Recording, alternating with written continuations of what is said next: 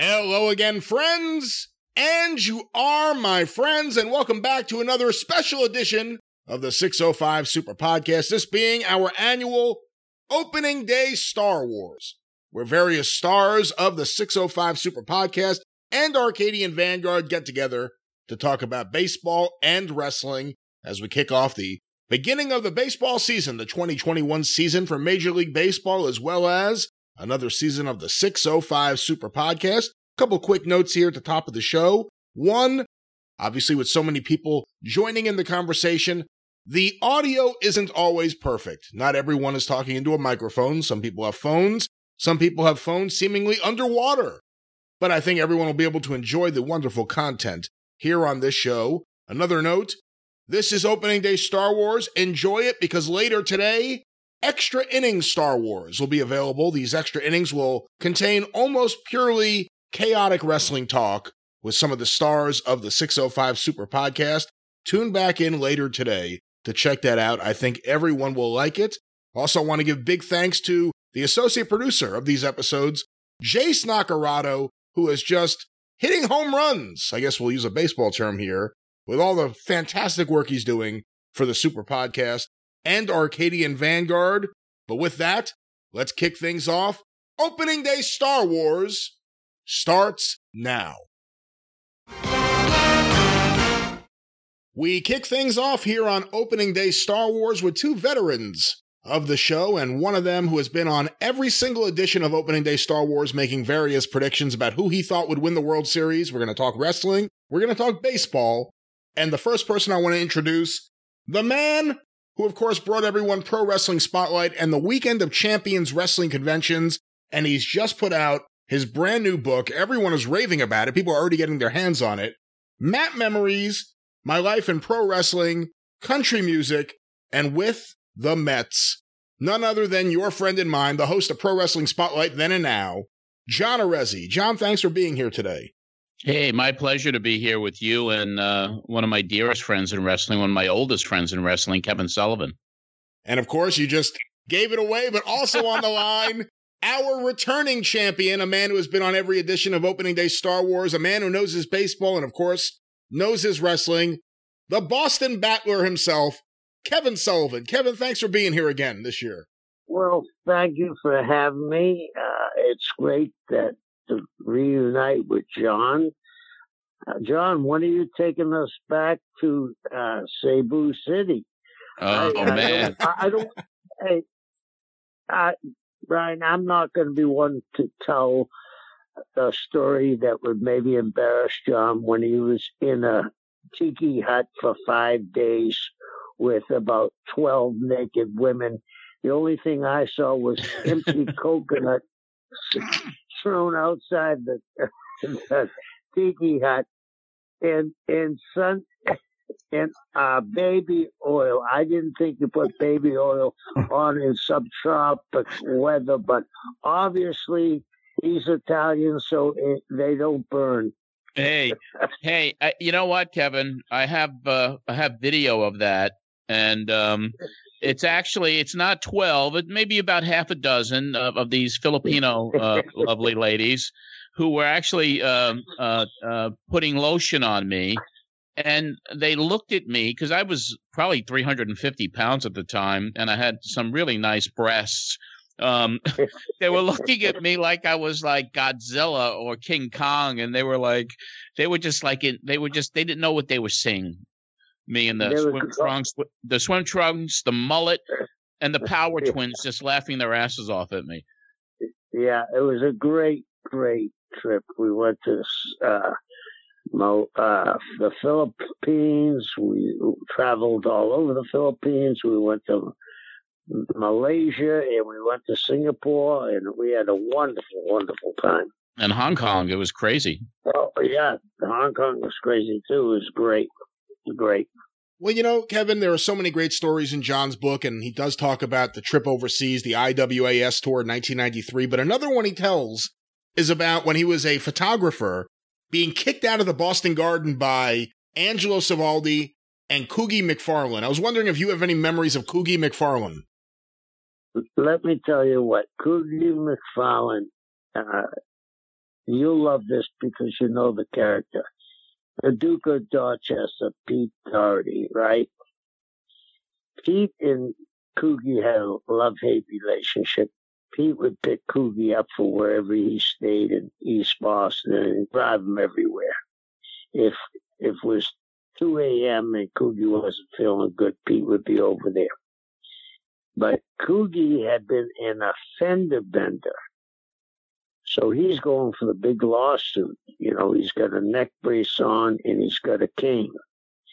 And this is when North Attleboro ran every Friday night. And I think it was the longest running show consecutively. It ran every Friday for over 50 years. So, you know, it burnt down. So they beat you and you know, this, I'm going to say it and I don't give a shit. This is a different time or a different era. You couldn't get away with this. But you all know Pete. And Pete would have a few in him. And he'd say to Coogie, when Coogie would come in the building, you know, he'd help Coogie. And Coogie was on a cane. And he'd say to Coogie, "Hey, did you hear the ball joints on my car scratching?" He said, yeah. Why don't you take care of your stuff? He says, "I don't have to." He says, "I'll grease them afterwards." He said, "Nothing's going to be open." He says, "Coogie, I'll just back over you." Just a grease, I'll back early. Yeah, and then Coogie was here with a cane. "Well, why don't you have another one, you drunk Irish bastard?" It was funny, but here's the story I'm getting to.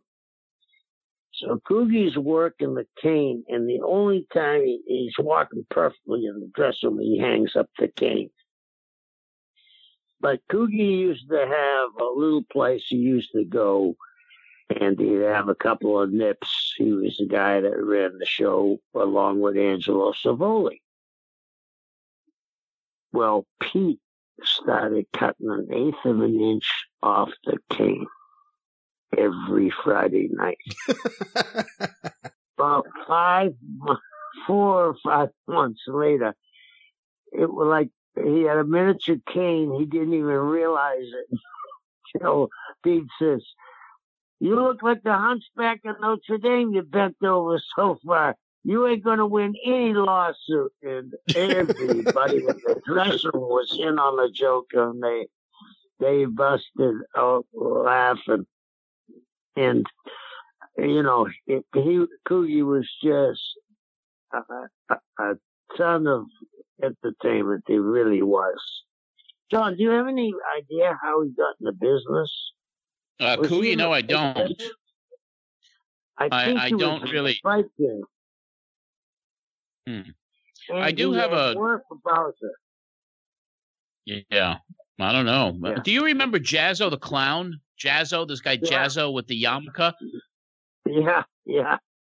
George Napolitano used to tell me, like, that's the guy. He's running everything.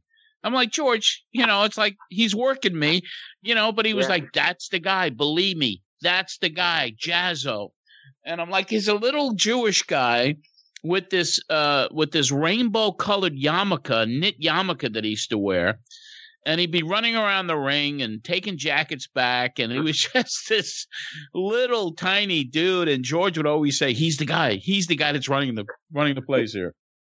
And you would believe George because he had such a straight face. Yes. He could do that stuff with a straight face. You know what I mean? And a smooth talker, too. George was a smooth talker. Yeah, we had some adventures back then. Yeah. Hey, you know, another thing in John's book, and actually we just recently talked about it, Kevin, on Jim Cornette's podcast, The Jim Cornette Experience, where John was on talking to Jim, where he brought the Sheik in for the 1993 Weekend of Champions convention. I was there. I got to meet the Sheik, which was pretty intimidating, and there are various stories of him chasing people around the hotel lobby with his sword and frothing at the mouth. And I'm curious because John said that he was intimidated to talk with the Sheik. It was all through you. And Jim Cornette said the same thing when the NWA went to Detroit in 1988, it was really you that hooked it up so the Sheik could be there. I believe he showed up one time and then he got mad that he wasn't going to get his usual percentage from 15 years earlier, and he no-showed the second time. But how did you form such a good relationship with the Sheik? I was blackballed at one time because I was working for the Savolis. I was working for Florida. I was working in Hawaii, and Luke Williams was nice enough to bring me to San Antonio. So the Savolis had a powerful guy backing them. He had the rights for Looney Tunes, the Roadrunner and those cartoons. Yeah, Bugs Bunny, Daffy Duck. He went to Florida and went to the major stations and said, "Hey, I'll give you these." And of course, they jumped it. He said, "The only way you're going to get them, though, if you put my wrestling program on." They said, "Oh, no." So what I saw was, rather than a problem, I had known Mario, and I kind of knew that it wasn't going to be in business forever. Because that was, Mario's thing was he would go to a place much like his father, and his partner was Tony Santos Jr., whose father's best friend was Jack Pfeffer. So you knew they would be on the move for a while. So I went to the Hero about soon. This was after Eddie died, and I said, "Listen, they got better stations than us. They don't have better talent, but I know them all. Why don't we send them our angles? They need content. They'll put them on TV. We don't have to charge them, and it looks bigger than Florida now will start looking bigger than it was." And at the same time I was booking Florida, they allowed me to book Hawaii. So me, Mark, Roop, got to go to Florida. So how I became friends with the Sheik, they then decided, what if he decides to turn on us? So I was supposed to wrestle Barry Windham in the main event on a Tuesday night in Tampa, which was our town. We were running in Daytona, and I'm wrestling with Kendall. And they came in, they said, "We want you to put Kendall over." And I said, "I'm wrestling Barry Tuesday." And we had a blood feud. And they said, yeah. I said, "So what you're doing is firing me." They said, "Oh, no, we're not firing you. We just want to surprise the people." I said, "Okay."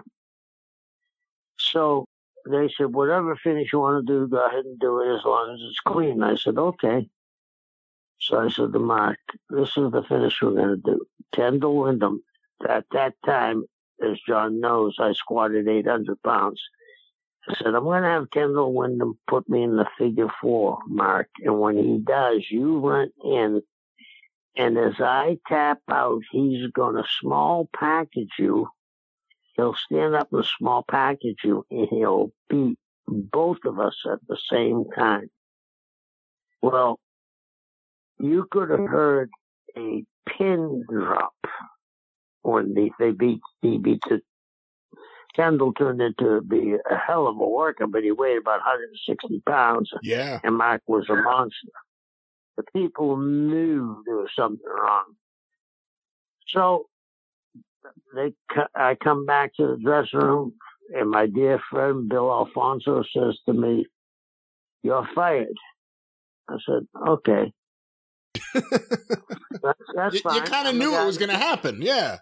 Yeah, I said, "That's fine. I'm the guy that gave you the money to buy your first house, and you lied to me, but I understand you're in the wrestling business, so okay." I couldn't get booked. All of a sudden, and I had worked with the Sheik one time when Barnett started to go into Ohio in the Sheik's territory. And the Sheik saw me and he liked me and he said, rather than beat you, I want you to have a DQ and I want you to rip the belt off of me when I'm laying. Never talked to him again. Never talked to him again. I'm sitting at home. I get a phone call. He said, they did the same thing to me. He said, come and work Ontario for me for the summer. I will pay every expense for you, and I will give you $1,750 a week. Guaranteed you'll probably make over that. And we were only going 50-town radiuses. Like we'd go Lethbridge to Cambridge, 50 towns. He put us up in first-class hotels. Every hotel had a gym in it. We would give him in the morning our breakfast tab, our lunch tab, our dinner tab, our beer tab, paid us. So I was an amateur wrestler.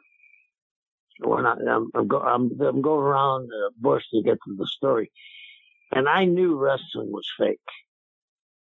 But when I first saw the Sheik, the building moved, and I said, I don't care if wrestling fake. This guy's real.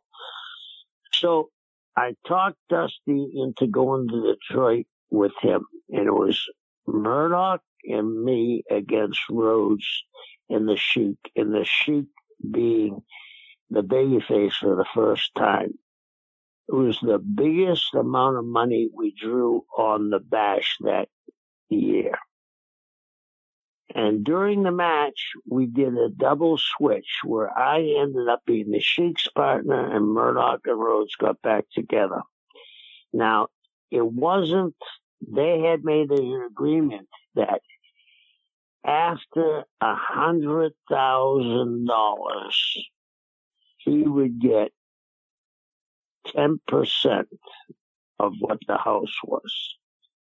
They gave him his guarantee, but they didn't give him the 10%. They didn't show up. But I was there when he pulled in, that story Jimmy tells, and Bobby Fulton. They were like little kids when he pulled in with the Cadillac and he had the vest, the jacket, the gold chains, no shirt. I mean, he was just magical. And we became dear friends. He used to come and visit me. I booked him when I was booking in Hawaii. I would make sure he loved Hawaii. I'd make sure I booked him in Hawaii. He was just so nice, a guy. I've heard people talk about paydays.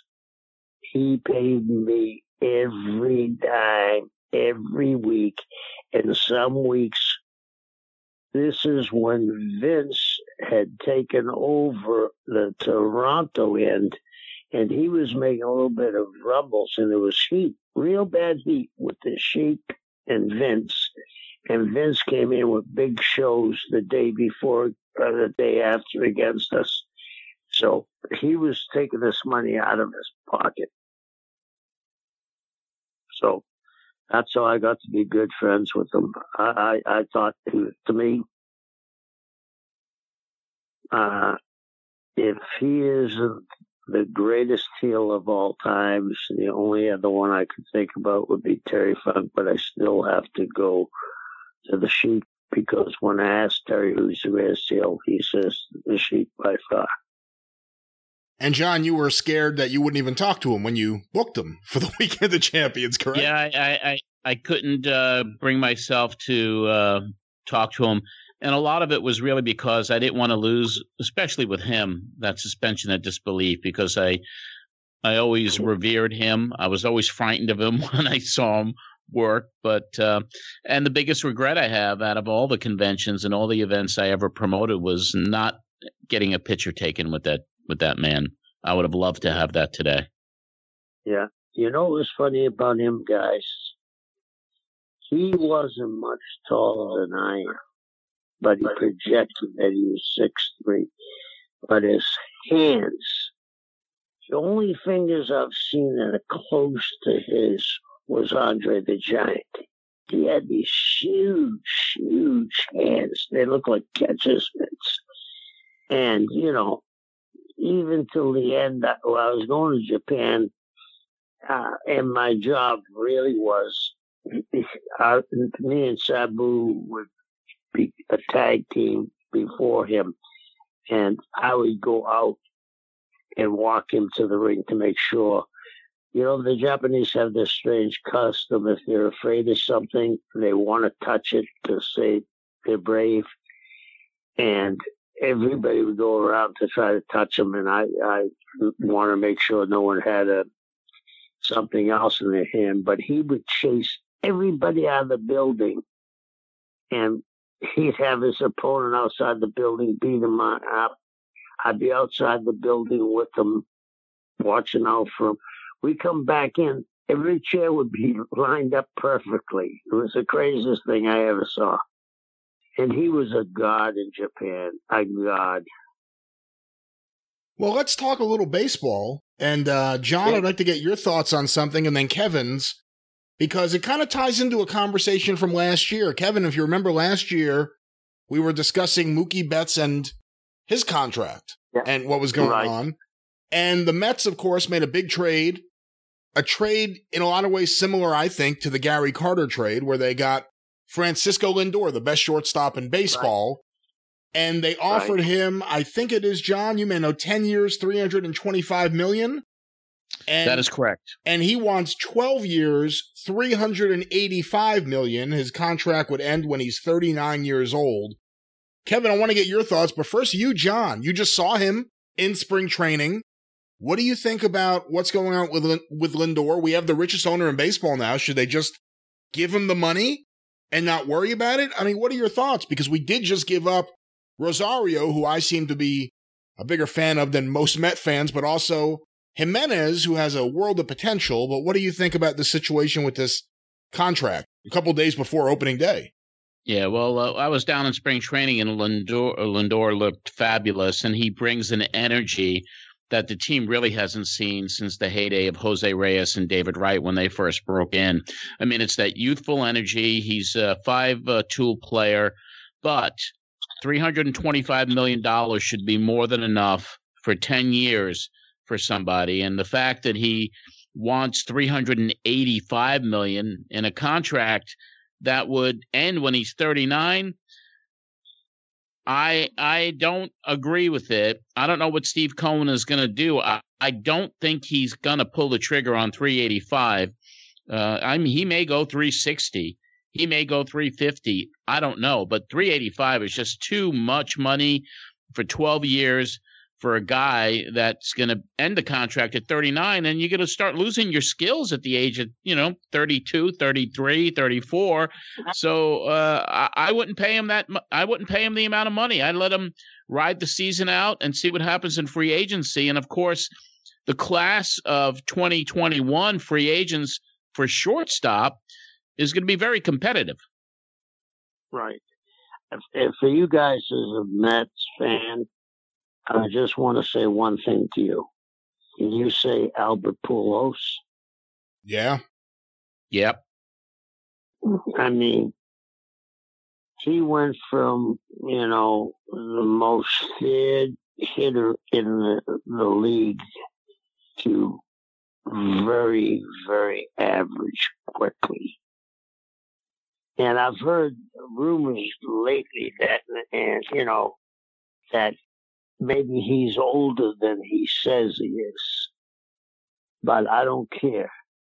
I mean, there is a portion, and I'm for all the money any athlete can get, wrestlers, hockey players, baseball players, anything. But John, you said something that's so true. The diminishing returns. Okay? Pedroia, right? He looked like he was going to the Hall of Fame. He didn't play for the last 3 years. He played 6 games. He got injured, and that was it. And they're going to have to eat his contract. What if he gets hurt? I mean, he is the best shortstop in baseball by far. But do you want to take that chance? I mean, I'm with you guys. Hey, I think you can. I heard Ted Turner say the funniest thing at one time. The first time he fell out of the Forbes billionaire club and he dropped down to $900 million in his worth. And they said, Ted, what does it feel like? He says, I hardly noticed the difference. I mean, so, I mean, really, you want to, I don't like to do this, but the Tampa Bay Buccaneers, they're all coming back. And that's because of Brady not being a pig. For him, winning is the most important. But he's going to have any kind of endorsements he wants. And the thing about him, he brings his players with him. Do you remember when he wouldn't do any commercials without his front line, the offensive line with them? There's got to be a point where you've got to say to yourself, okay, after that, with the taxes now that are going to be different, I think the thing is now, isn't it that every dollar after $10 million a year gets taxed at 50%? Isn't that what they want to pass? Yeah, I don't know exactly how it's going to work, but they obviously want to pass something where anyone who would be in the range of salary that Francisco Lindor will absolutely be in will be taxed higher than they were previously. Yeah, and they're giving them an out. It's like the first $10 million, they're going to tax you on the 39%. Now you're going to pay 50%. So really, you're going to, to me, yeah, your career is a short one. I'm looking at him right now. He's on the cover of Sports Illustrated, baseball preview. He's going to make it up on endorsements, especially in New York. It isn't like he's playing in Seattle or Kansas City. He's going to make a lot of money on endorsements. I mean, there's got to be a little bit of give and take here. So I agree. I mean, it's just, and the Mets have always been snake bitten with these long-term deals that they've done in their history. And Lindor can be the toast of the city if he gets good out of the gate. The Mets do well. Lindor is going to be a media darling, and he's going to get endorsement opportunities that are unheard of. Yeah, I heard. I was just going to say, Kevin, to follow up on your point earlier, I'm all for these guys making as much money as they can because the owners, and we have the richest owner in baseball now, but the owners are making money. These guys bring the value to these franchises when everything works out. It's the years that are the problem. I got no problem paying Lindor more money per year, but give him less years. But I mean, a 12-year contract. I mean, in what other business does that work? And, a 12-year deal? That's insane. I saw something the last year Big Papi played. He was making $18 million, but his endorsements just in the New England area were $20 million. So he's going to make that money up. It isn't like no one's going to have him saying, buy Subway sandwiches or buy this Jaguar. I get my, I drink muscle milk every day. He's going to make the money. Yeah, I agree. And I also think his uniform is going to sell a ton for the Mets. He's going to be one of their biggest merchandise movers. So, I mean, that works out too, but we'll see what happens. The Mets claim that it was their best and final offer. And then he immediately came back and asked for 2 more years and another $50 million. So, I mean, we'll see what happened, but we do now have the richest owner in baseball. So it's a little bit of a different mindset. And I'm of the opinion, if it's not going to hurt the rest of the team, give them the money. I mean, I don't know what's going to happen next year when Cano comes back off the suspension and you still owe him whatever, $25 million. That's going to be a little problematic. What do you think of that, John? I think they got to get rid of Cano. They got to pay him off. He can't come back. They have to get rid of him. Yeah. Yeah, I'm with you. Cano got to go. He's got to go. Yeah. How do you come back from that? But another question, and this kind of fits into the Cano discussion. If last year in Major League Baseball, in what was a short season, we had universal DH. And I've always been a National League fan. And I ended up, like so many of my American League friends told me would happen, I ended up liking the universal DH. And of course, this year it's not there as of now. The union wanted it, but Major League Baseball would only accept it in exchange for the expanded playoffs like they had last year, and the union didn't want that. Do you think we're going to get universal DH, and do you think it's a good thing? John, let me go to you first. And of course, this fits into Cano because that's really the only way you could fit him back on a team if you had to, is if you have that DH slot, because otherwise it makes no sense whatsoever. But what do you think, John? Well, I'm right on the same page with you. I never was a fan of the universal DH, but after seeing it in action last year, and especially with what's going on with the Mets, with Alonso at first and Dom Smith, who's in left field now, the Mets need the universal DH more than most teams in the National League right now. They could really take advantage of that. So I'm really hoping that there is a universal DH in the National League. I was not for it because I like that the game is different. It's still more scientific, but you can't stop progress. It's going to happen. It's going to happen because they will come to the agreement. More playoff games, more money, more interest. Teams that haven't been in the playoffs for years will end up being there. It will revitalize some clubs. So whether we want it or not, it's going to happen. See, I'm with you to a degree. I agree that you can't fight against progress, but I didn't like the expanded playoffs, and I got a problem with getting more teams into the playoffs. The wild card took me a while to accept, and then they added a second wild card team, and I said, okay. But the idea of just having so many teams in the playoffs, I don't know, I guess I'm old enough, even though I'm younger than you guys, that I remember what a big deal it was to win the pennant.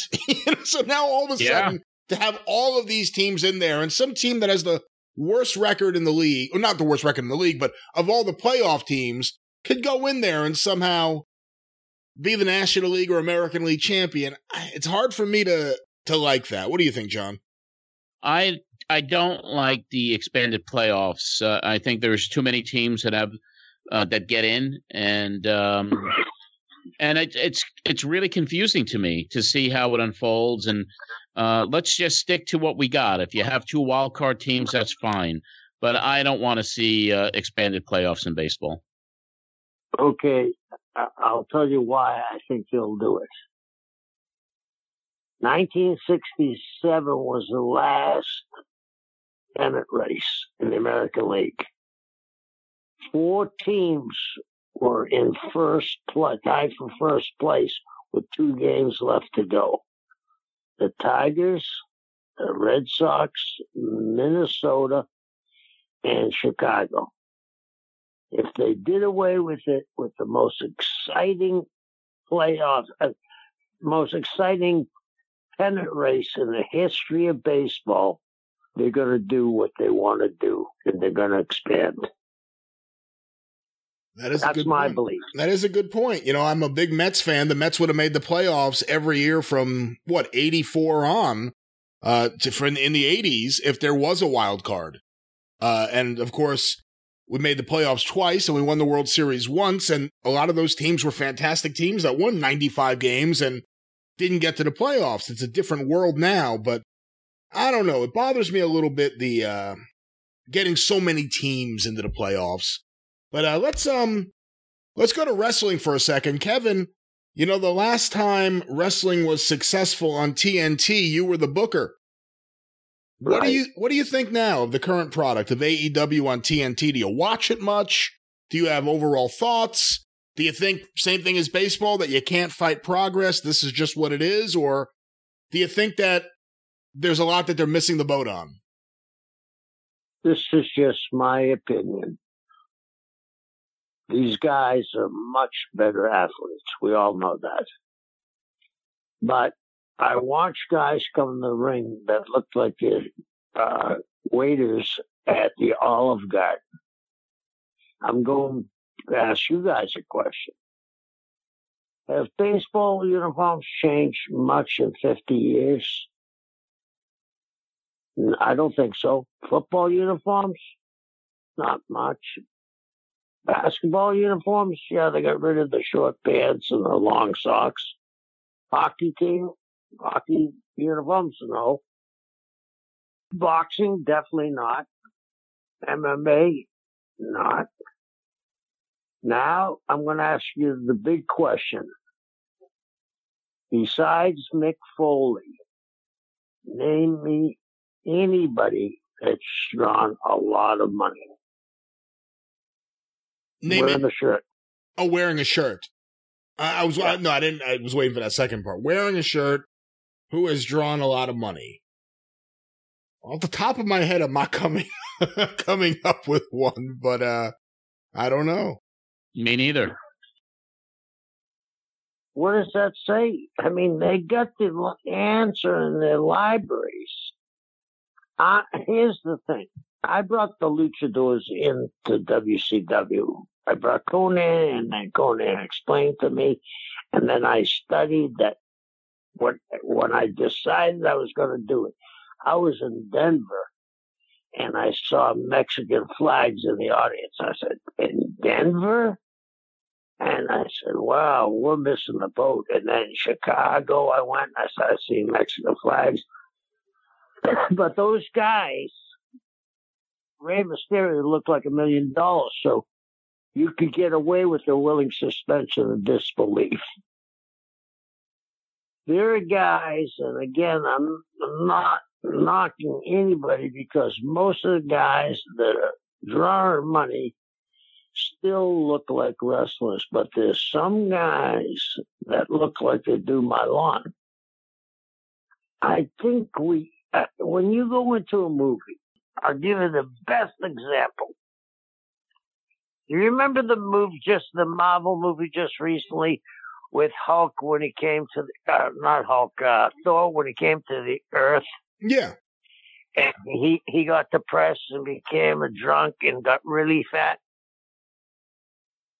Do you remember that? I think it was Avengers Endgame. Okay, you guys remember that, right? Yeah. What if they started that movie like that? Would he be over? Probably not as much, no. What I'm getting at is, you see the MMA guys, they're not jacked up on steroids. I don't think steroids the answer, but these guys pass real strict tests. Boxing, they pass real strict tests. Baseball, I'm sure the tests are really difficult now. There's no more Brady Boone hitting 50 home runs, right? Yeah. Was that his name from Baltimore? Oh, well, Brady. He had him first. Yeah, well, Boone was a different player who's a second baseman who hit all those home runs. Brady Anderson was in Baltimore. Brady Anderson, yeah. So what I'm getting at is, I think a lot of this is camouflage. And I hear people say, well, the ratings are down. We've been captured for a year. Me, probably more than anybody. I don't know if you know this, John. Brian does. I live in an island, so I'm as isolated as you can be. So I'm a Netflix geek and a YouTube. Thank God for you, Brian. You know, I was going to say this to you, Brian. You're missing the boat, brother. You need to be a therapist. Well, thank you. Send him a bill. He's one of my dearest friends. And I love when you're going to finish some sentence and as you're making your point, there's a whole retort. The one that got me, and I know I'm going to get a heat on this one, Kathmandu. There's a fucking war that may happen over Kathmandu. I love it. Great job. Well, thank you. Yeah. But anyway, do I want shit? I actually am working for a company in Texas called SWE Fury. They're in 31 markets, but they're on YouTube. It's most of the guys, I'd say 90% of them have wrestling gear on. They whack each other pretty good. I mean, you know, it's not a ballet. There's a lot of violence, but they're not a publicly traded company. You know, so they can get away with a lot more. And the whole tagline, it's Texas wrestling. Well, everybody knows at one time how crazy the wrestling was in Texas. I think that they'll be able to make it because I know they're going to be able to make it because what they are is when Vince was selling the Bentleys and WCW was selling Cadillacs, Paul E. was selling Harley Davidsons. They're selling Harley Davidsons. They're going back to the gritty where you say, that guy's a pretty tough guy. And they're all big guys. They just brought Cass back. The guy was impressive. I mean, his body looks fabulous. They got the Blood Hunter there. This guy's 6'5", and I mean, he whacks people. They have Wes Briscoe coming in this show. They have Sabu in and out. They have two guys, young kids. They have had a series of matches. It started out as a regular match, and it's progressed and progressed and progressed. Max Cassiano and Ryan Moonshine. I'm telling you, these guys are going to headline WrestleMania someday if it's still around. These are the best two pieces of talent, and I don't see them doing head scissors. I don't see them.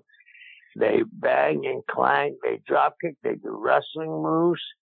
But I think, you know, everybody says, oh, all these high flyers and all. It's needed. You know, wrestling is still a circus. If you don't like the sword swallow, don't worry about it because somebody's going to walk the tightrope. And then after that, you know, no longer but you're going to see the pretty lady ride the elephant. And at the end of the show, Gunther Gabriel Williams is going to open the lion's mouth and stick his head in. There's something for everybody. I think we're falling into a pattern of how many dives can you see? And I like that line JR had. It looks like a covey of quail sitting out there. You know what I mean? Yeah. I like some of it. I love some of the young talent like Daniel Bryan and Roman Reigns. When they were booming out of the building, I said, it's so easy to dislike this guy because you're shoving him down their throat. I think putting him at Paul E was a brilliant move. Make him the Polynesian savage, a chief, or whatever. What's his handle? He's is it the head of the family, the head of the table? I forget what it is. One of those two. Yeah, I think it's both. It's head of the table. Yeah, I mean, so they did a great job putting with Paul E. I mean, they still, and look at this. He looks like $1 million. Brock looked like $1 million. McIntyre looks like $1 million. The only thing I have a problem with them product is scripted interviews. How does anybody know what that person is? Do you think Dusty Rhodes would have been Dusty Rhodes if they scripted it? I remember talking a couple of months ago to Terry Funk, and he said his last trip up there, the guy gave him a script, and he looked at the guy and he said, "What's this?" And he said, "Oh, it's a script for you to read. That's your interview." He said, "Listen, Sonny, I know how to do Terry Funk. I've been doing it for 60 years. Here's your script." I mean, I think if they would loosen up, and hopefully they will, but here's the other thing that I thought was very strange. With all their arsenal, when NXT went against AEW, are they still going head to head, or they changed the nights?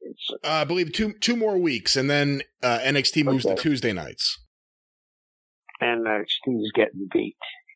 And they're sending guys down, right, from the main roster?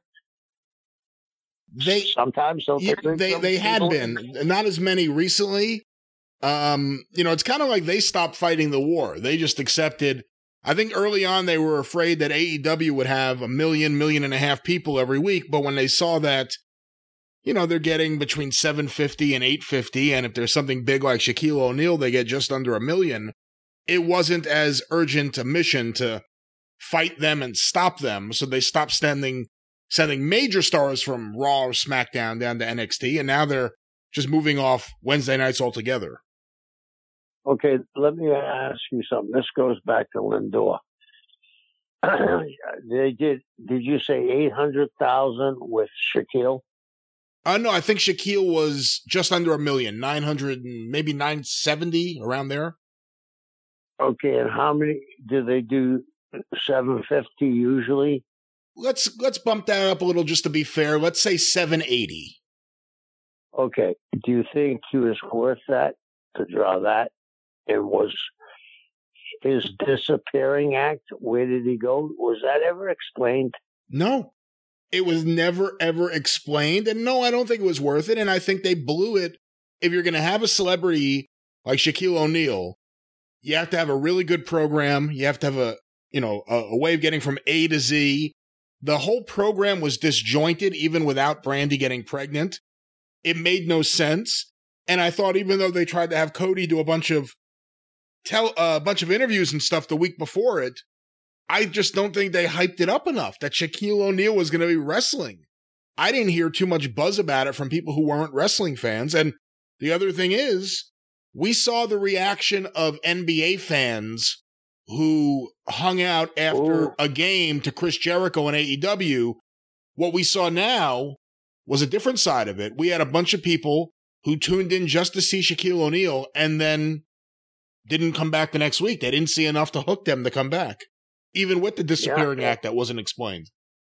And that's the other thing. When you do something that severe, you need to have an answer. You can make it a mystery book and keep it going week after week and drop hints, but not to mention it again, it puts everybody in a bad light, especially because they got great commentators. Tony Schiavone is an underrated commentator in my book, and JR is as good as probably as there ever was.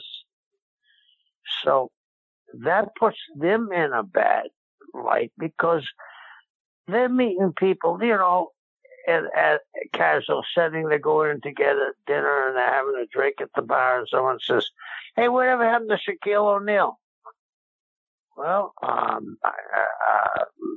did Cody take him? Did the Mars rover come back and give him a ride around Disney? What the hell happened to him? Well, the other thing, but Kevin, the other thing too is, and we'll get a little more baseball and some other stuff in here in a second, but he got laid out and put in an ambulance based on Cody Rhodes going with him through a table. And on the same episode, you had the Young Bucks each put another guy through a table. They came back. They were fine. But Shaquille O'Neal was put in an ambulance. Let's not even talk about him vanishing from the ambulance.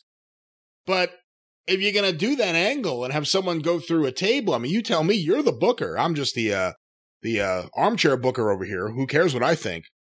But you're the booker. If you're going to have this big angle where a guy gets put in an ambulance because he goes through a table, why would you have other guys on the same show going through tables?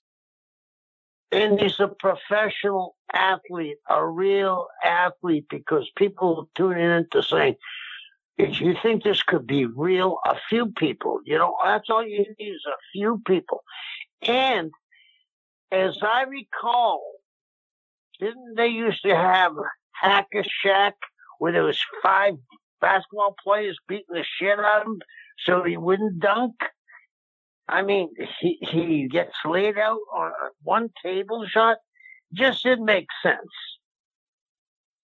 Yeah. And that's what I think that's the problem we have today in any wrestling company is I don't think people book far enough out. I've been around a few writers. My daughter's godfather is a writer, and pretty successful. And I asked him about it because I think I could learn things. And I said to him, what's your process? He said, you got to know the end of the book before you even write the first word. And I thought, wow, that kind of stuck with me when I started a book. I said, I got to know where I'm going and how I'm getting out of this. I just can't say, we'll figure that one out next week. John, I want to jump to you real quick. One last wrestling thing before we finish up with baseball. But Kevin mentioned Conan and seeing the Mexican flags in Denver. I'm going to guess that Kevin may have met Conan for the first time through you, through maybe even that tour of Singapore, the IWAS tour. But when you and Ron Skoller teamed up to bring Lucha Libre to the United States, working with AAA, working with Antonio Pena, did you think that was how it would end up? Did you think in WCW or one of the major promotions they would start bringing in luchadors? Like, what did you think, if anything, the end of it would be? Or where'd you think it would go? Did you think it would just be one-off shows, or did you think that style of wrestling and those wrestlers would get brought into the States? When we did that first show in Los Angeles in August of 1993, and we turned away 8,000 people, and the heat in that building was unlike anything I'd ever seen before. In my gut, I kind of figured like, all right, if this is a huge success, and it really was, I thought it wouldn't be long before these guys were going to get cherry-picked one way or the other by either Vince or WCW. And then when Paul E. brought him in, of course, there was even more exposure for them.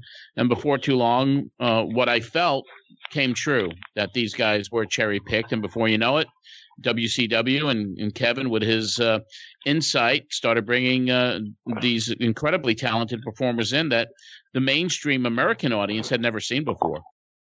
That was a great question, Brian. So I actually did steal that idea for you, John. Kudos to you. Because I had never met Conan until that night you had the little banquet where you were introducing people. Were we in Miami getting ready to leave? Where were we? I believe it was in Tampa. Was it in Tampa? Hello? Yeah, I guess it'll be a mystery. Kevin, are you there? Oh, we lost Kevin. Let me add Kevin on. We can wrap up this segment. What a mystery. What a way for him to disappear. Let me add Kevin back in here. Again, he's on an island, so every now and then there are connection issues.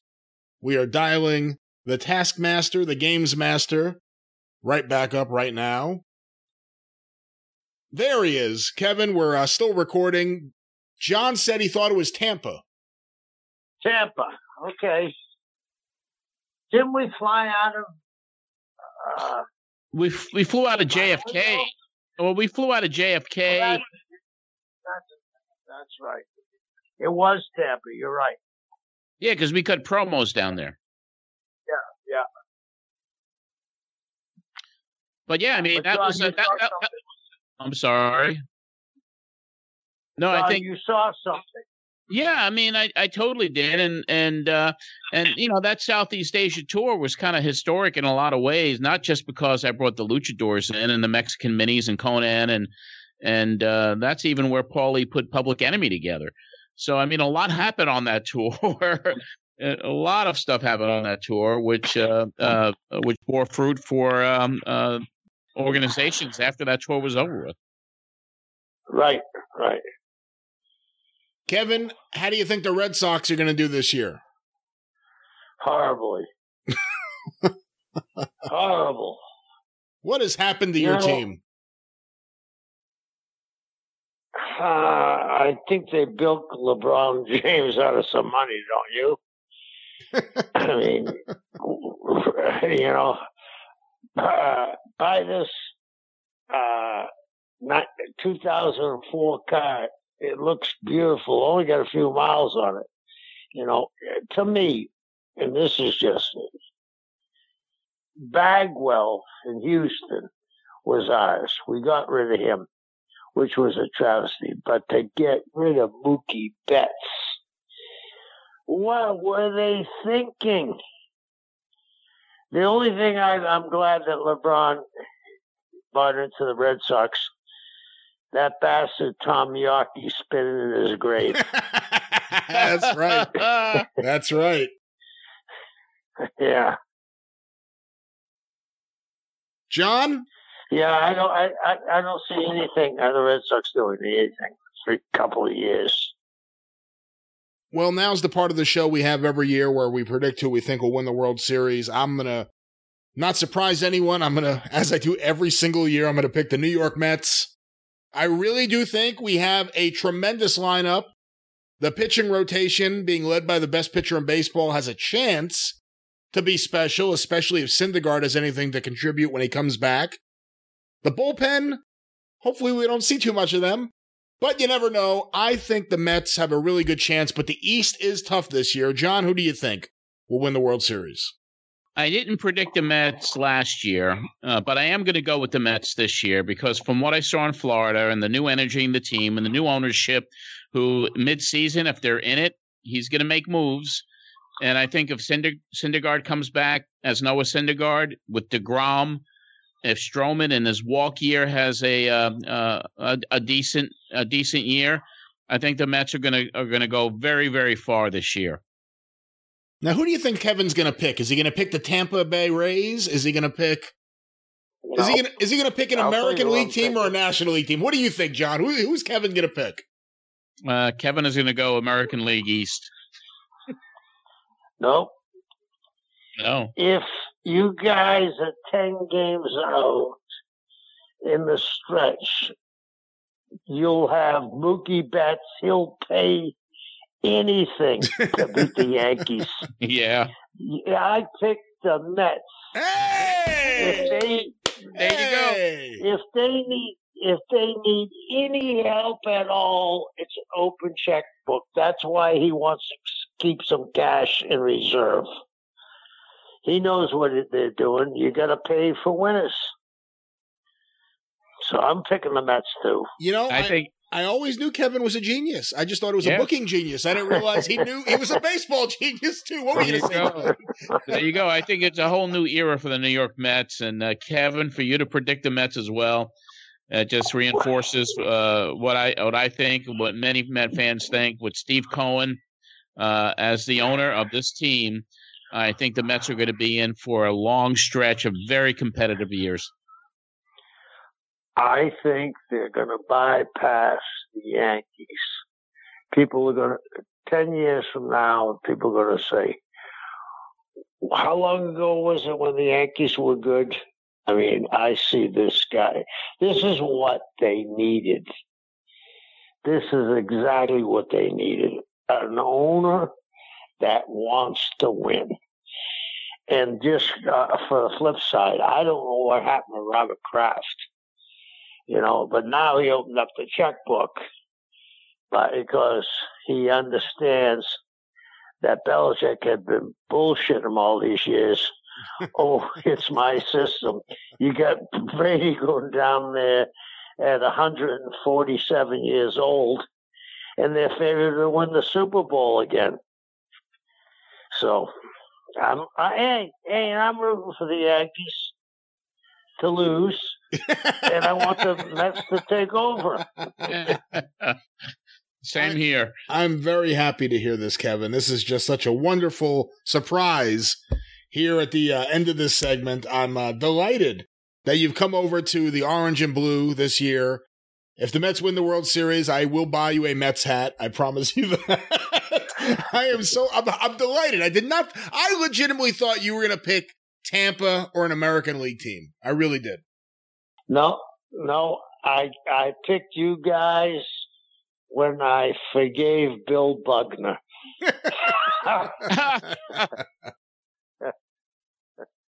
Well, John, as we begin to wrap things up here, once again, I know everyone knows about it, but let the listeners know once again about your new book, Matt Memories, a wonderful book that tells your tale of not just your time in wrestling or country music or baseball with the Mets, but really the story of your life. And it's a fascinating read, and a lot of people are learning a lot about you, and they're becoming even more interested.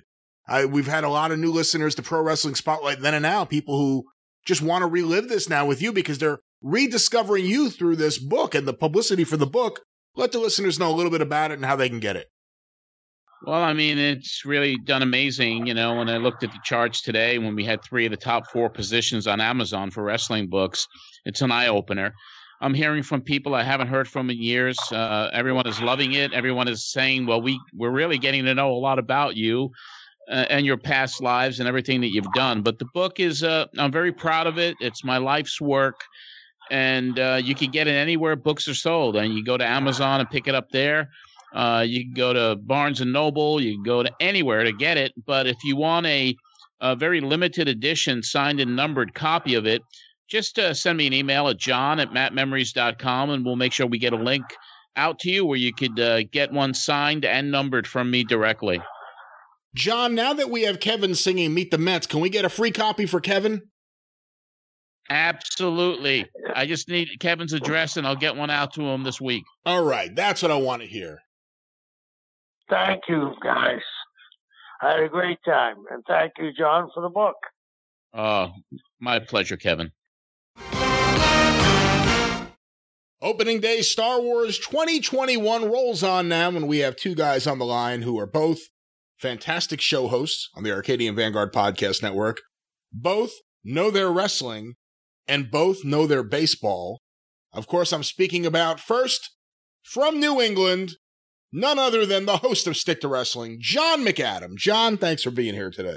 Thank you for having me. I think this is the 5th year in a row we have done this, and hopefully we won't have Thunderstorm Fest like we did last time. That was crazy. That's right. I forgot about that. And also on the line, I was about to say from our nation's capital, but he's really not. But he's rooting for our nation's capital in terms of baseball teams. The host of the Mid-Atlantic Championship Podcast. And boy, what's going on with Peacock is about to screw him up. Mike Sempervive. Mike, thanks for being here today.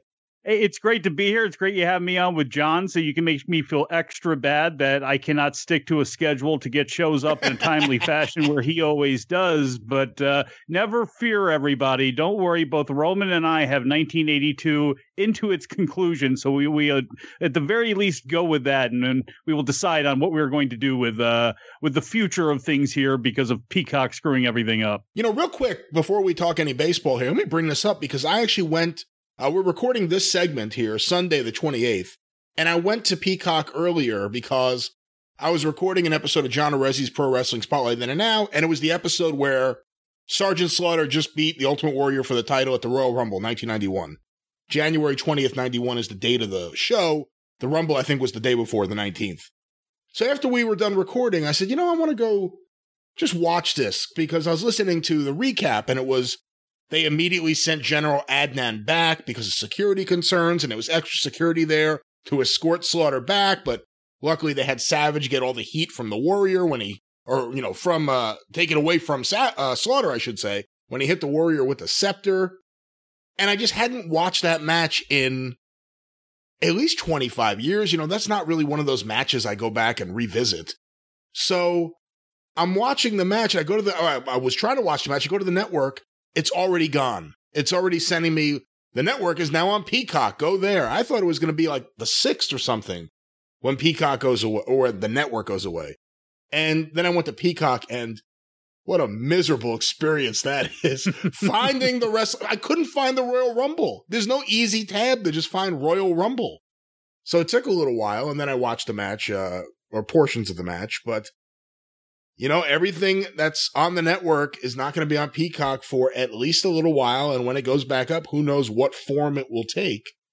What are your thoughts on this, Mike, as someone who, has utilized Peacock for watching a lot of different events, past and present, for your work, for the work you do on Wrestling Observer Live and, for what you do on the Mid-Atlantic Championship Podcast?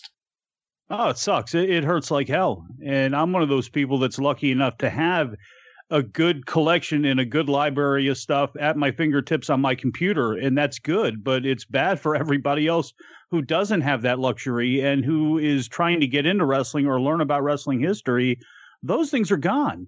And, forget about the fact that they're also going to be doing, a whole lot of editing, and there's a lot of stuff that's going to go the ways of Song of the South, unfortunately, or fortunately, I guess, depending on how you want to look at things. From my point of view, it's unfortunately that a lot of things are going to be edited off. But who knows if we're ever really going to have a true WWE network again, even for all these things are going to be uploaded onto Peacock.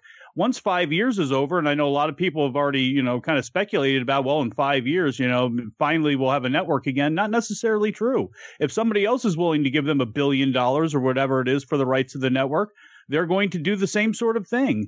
And I wish there was a way, and I wish there was the foresight for WWE to go, a while ago and go, hey, somebody, you diehards, you pay $29.95 a month and you're going to have access to everything. We're just going to put it up there and there it goes, without the music and all those sorts of things that they would have had to have edited off. But I would have been, much more for that, to do something like that. But I understand why they did it, because the money was too big. But it's sad because a lot of those things, even though we can bitch and moan about what they had up there and what they didn't and what was sitting in the vault, like all the Florida stuff, it was still nice to go back and see a lot of the stuff that I grew up with, because I was born in 1976. So a lot of what I grew up with was up on the network. A lot of those Mid-Atlantic shows and Mid-Atlantic shows I hadn't seen before.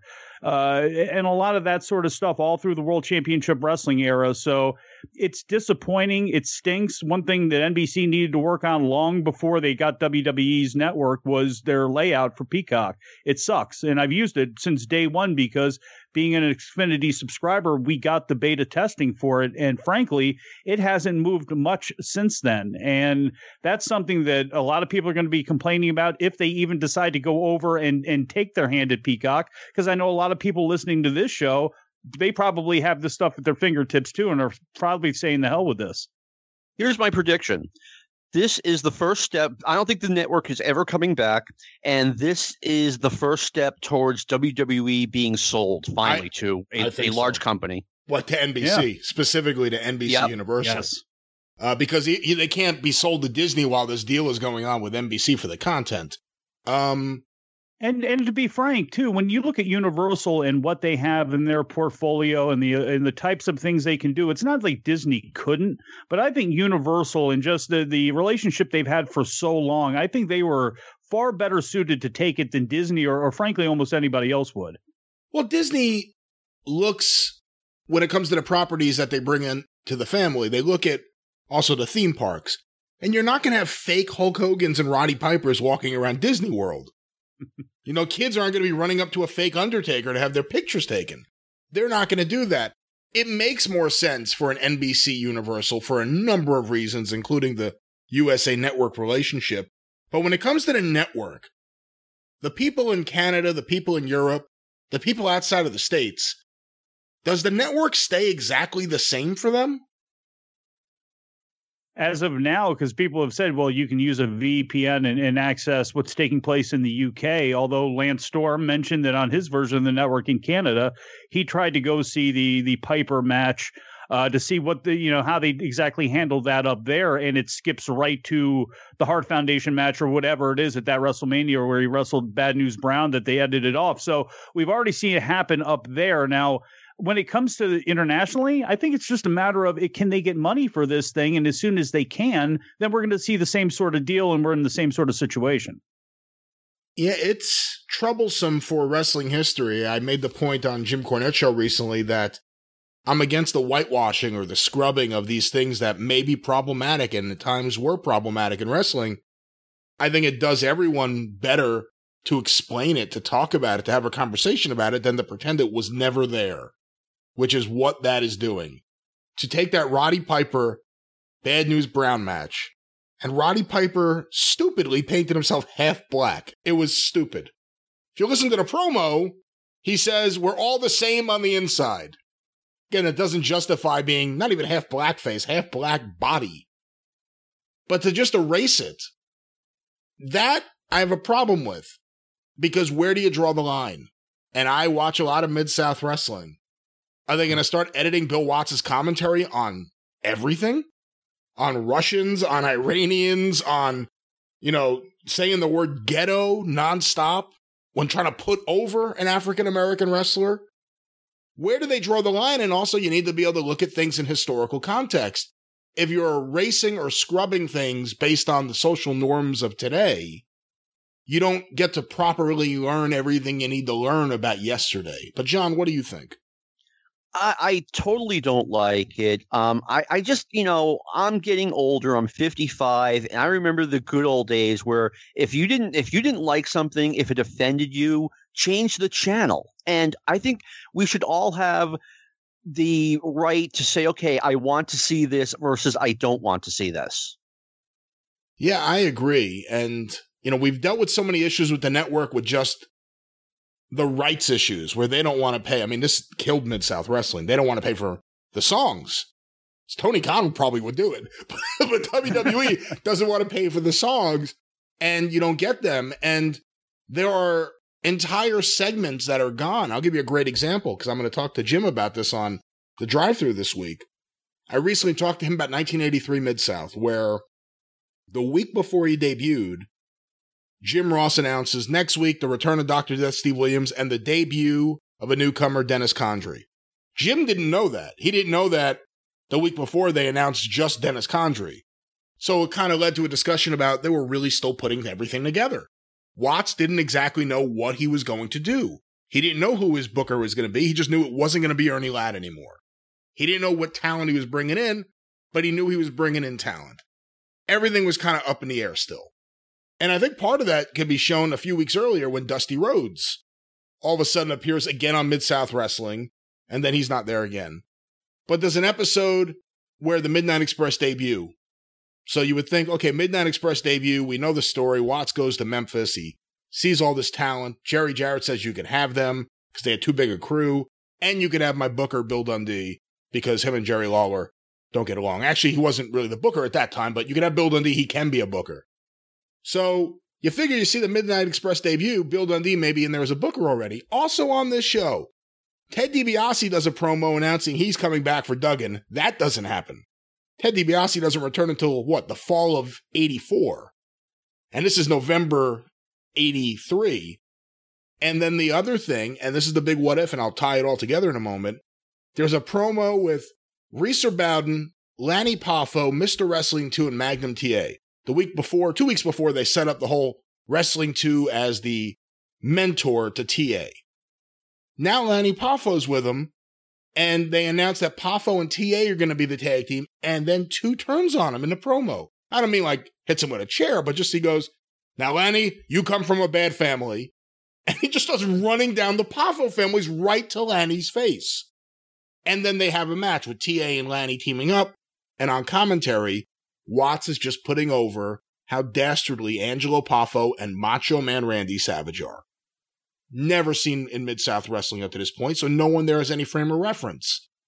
The next week, once again, Randy Savage brought up on commentary, run down by Bill Watts. What kind of character this is. Then they do, and this is not on the network, it is TA and 2 doing a promo in front of that Mid-South backdrop, and they go to footage from Lexington, Kentucky, narrated by Jim Ross, of Macho Man Randy Savage. On the network version, which is now gone, that segment didn't air. They went right to TA and 2 sitting in a production booth reviewing footage, not of Randy Savage. So that was scrubbed from history. You wouldn't even know it was there. We're going to be able to play it on the show because we have all the content. But there's an example of something that was just already gone for no good reason, just wasn't there in their version.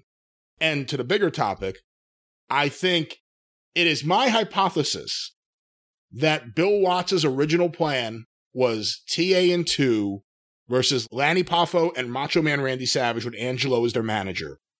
That was going to be the program to set things in motion for the eventual 2 turn on TA.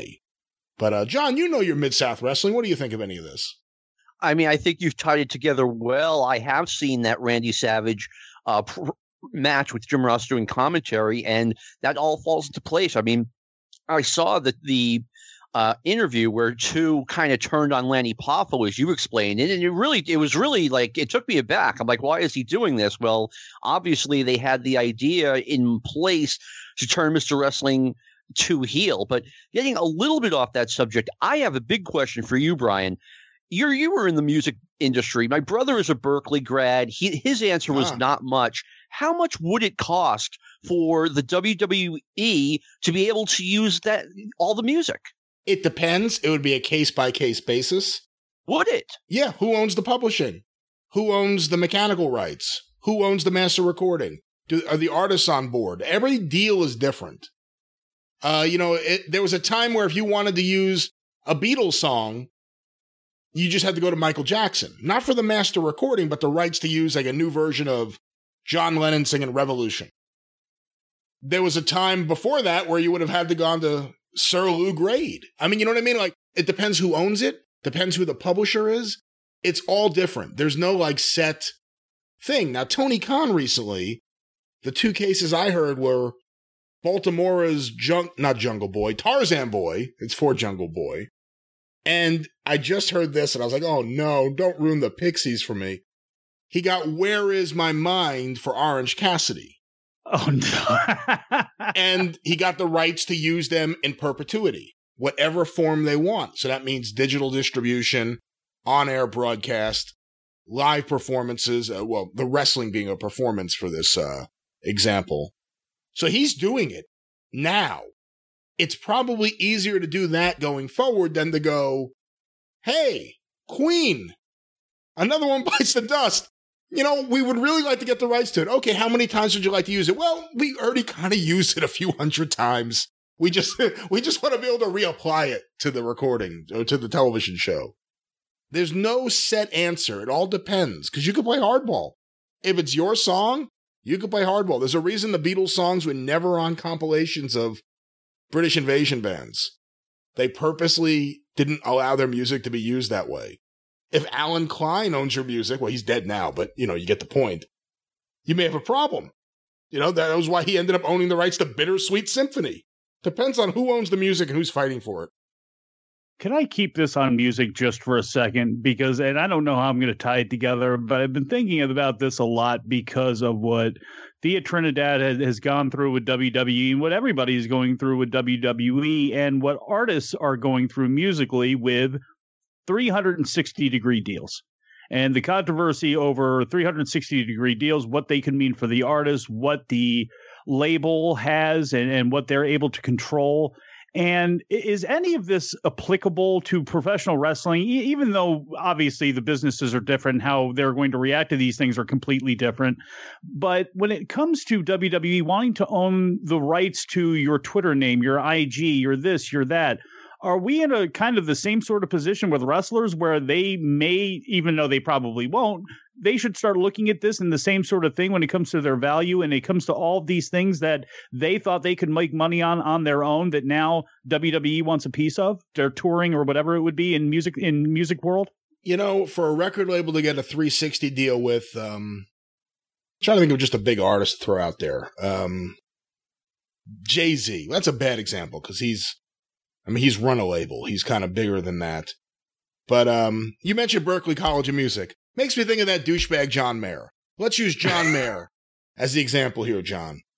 Let's say a label says they want a 360 deal.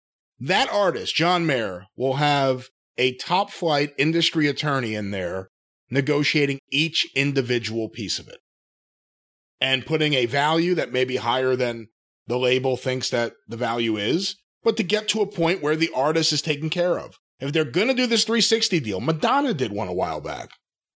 The artist really wants to make sure that they're taken care of and they're going to come out of a very lucrative deal in a good place. Who do the wrestlers have fighting for them like that?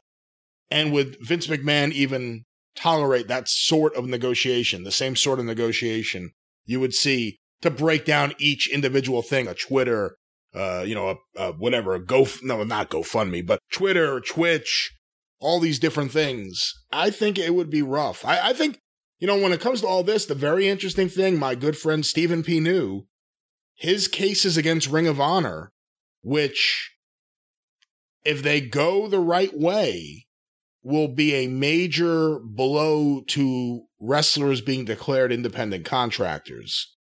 That's where it could get interesting. And the problem is the wrestlers still, in WWE at least, still don't have the rights of other celebrities, for lack of a better term, and other forms of entertainment. I mean, WWE employees, the wrestlers themselves, being listed as independent contractors. I mean, if you study anything regarding what defines an independent contractor, it's insane. It's completely insane, and everyone knows it. I mean, it's not like there are people who say, well, they really are independent contractors. No, everyone knows the realities of the situation. But who's going to speak up when they're in the middle of a deal with WWE? Who's going to speak up and really fight for that? No one. Jesse Ventura. You know what I mean? Like, no one is. No one is at all. So if it happens to Ring of Honor, then that could spread industry-wide. And that's where it could get interesting. That's where it can get very interesting. But we'll have to see what happens. But we are supposed to talk some baseball here, too. John, any topics from you? Yes, I have a topic, and I would like to ask both of you this. Mike, I already know the answer. Think about someone that you were so excited when they were very young, a baseball player, and they're on your team. And the best example out there, obviously, is Juan Soto. I mean, Mike, you must wake up with a smile on your face every day. That guy's 22 years old, and he's already established as a superstar and one of the best players in the game. So let me ask you this, Mike. Before Juan Soto, who was that guy for you?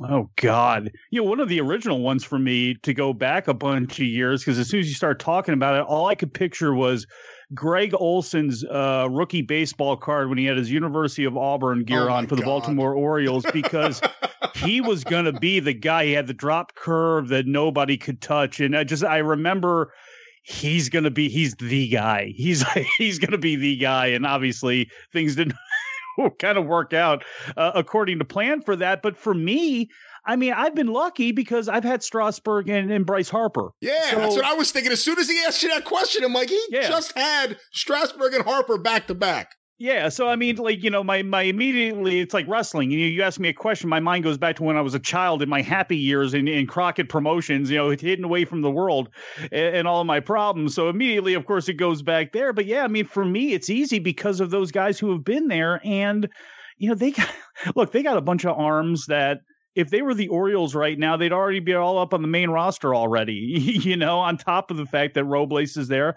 on top of the fact that they have an infielder in Luis Garcia who looks like he could be, obviously not to the level of what they've had, but looks to be an exciting player who could be, a massive asset for years coming down the road. So I have been, knock on wood, very lucky being a Nationals fan, on top of the fact that, Soto's 22 years old and we don't even know what he can do yet.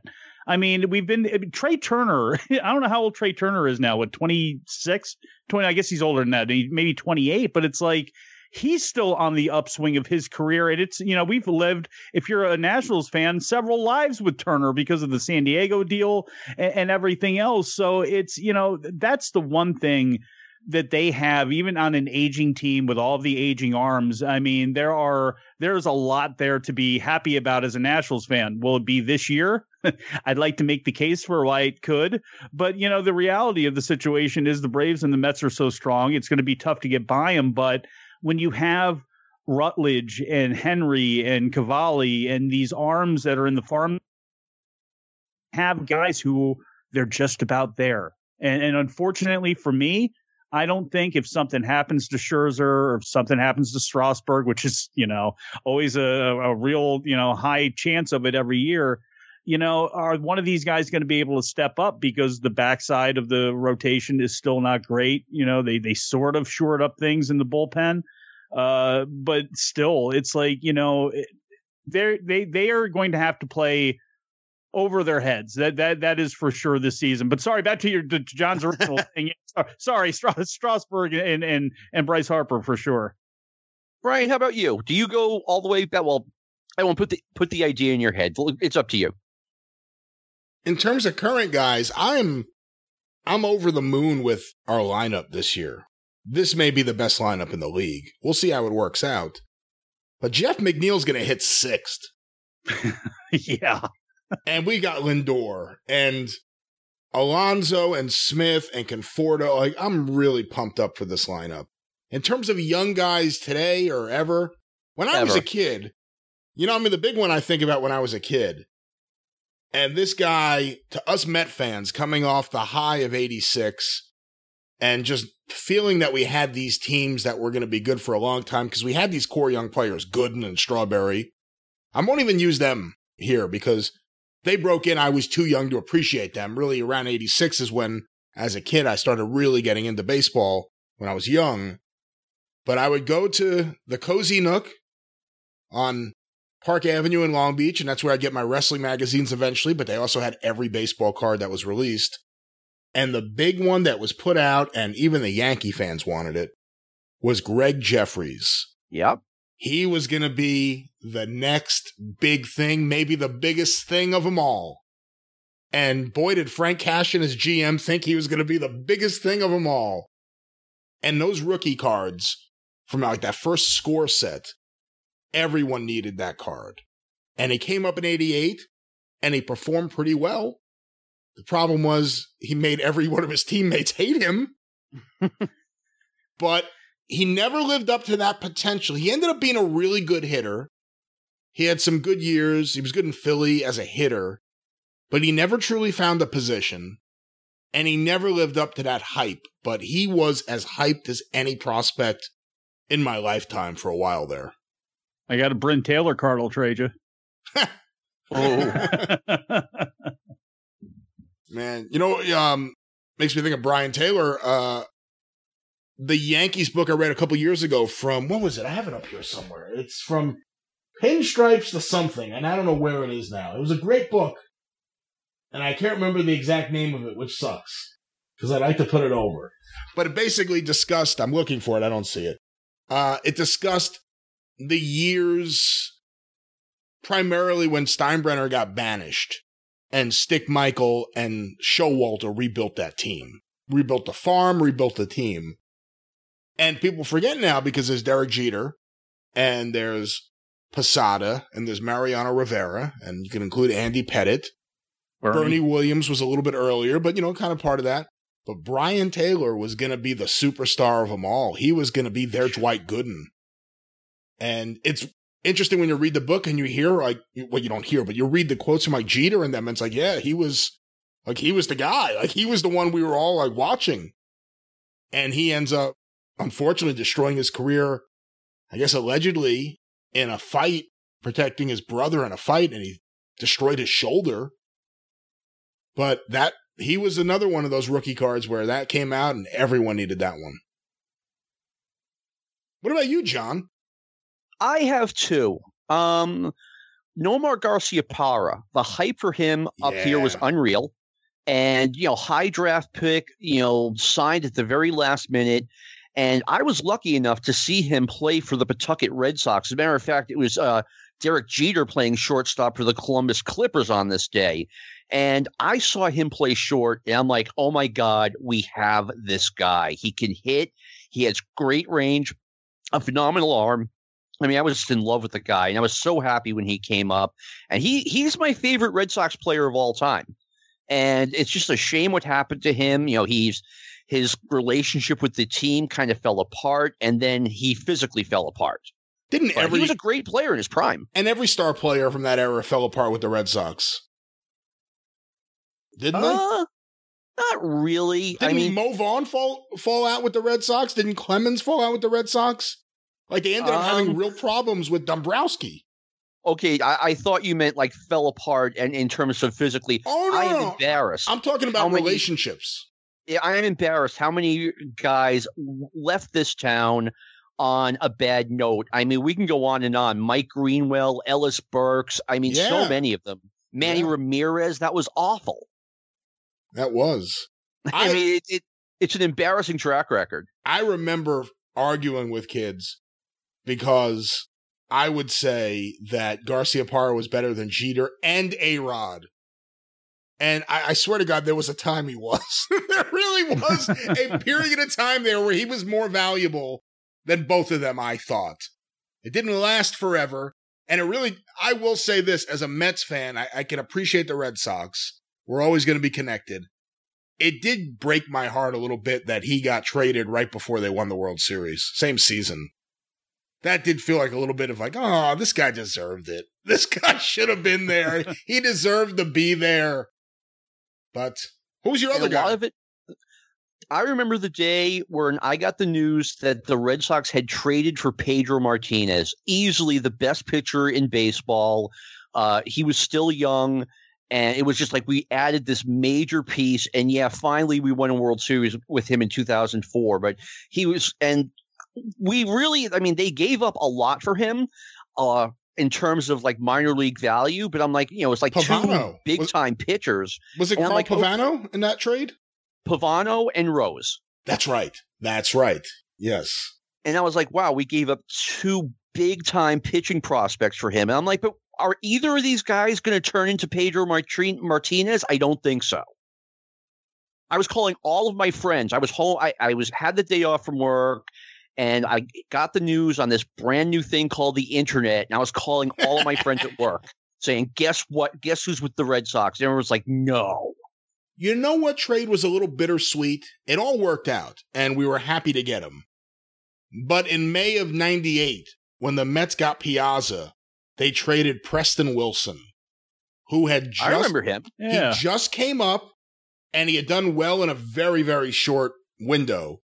But he was their number one draft pick. He was the son of Mookie Wilson. We all thought this was our center fielder of the future. And within maybe 2 weeks of his first appearance in the big leagues, he was part of the Piazza trade. That was a little bittersweet. Now, again, it worked out, and we all loved Piazza. But I wish there was a way they could have traded someone else other than him. Brian McRae was on the team. They couldn't get the Marlins to take Brian McRae. But, yeah, that one was a little bittersweet. Hey, John, I wanted to ask you something. I love my baseball, and I love baseball history, and I always try to learn from it. But there are players I never saw. And I haven't even seen much footage of them. And I was just reading about one the other day, and I was hoping maybe you can teach me a little bit about him based on what you know. J.R. Richard. Oh, man. I remember watching ESPN the night that they reported that he had suffered a serious stroke, and just being devastated. Like at the time they were talking like he might not survive this.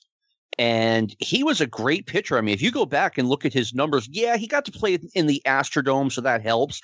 But he was, they were talking about him being the next Nolan Ryan.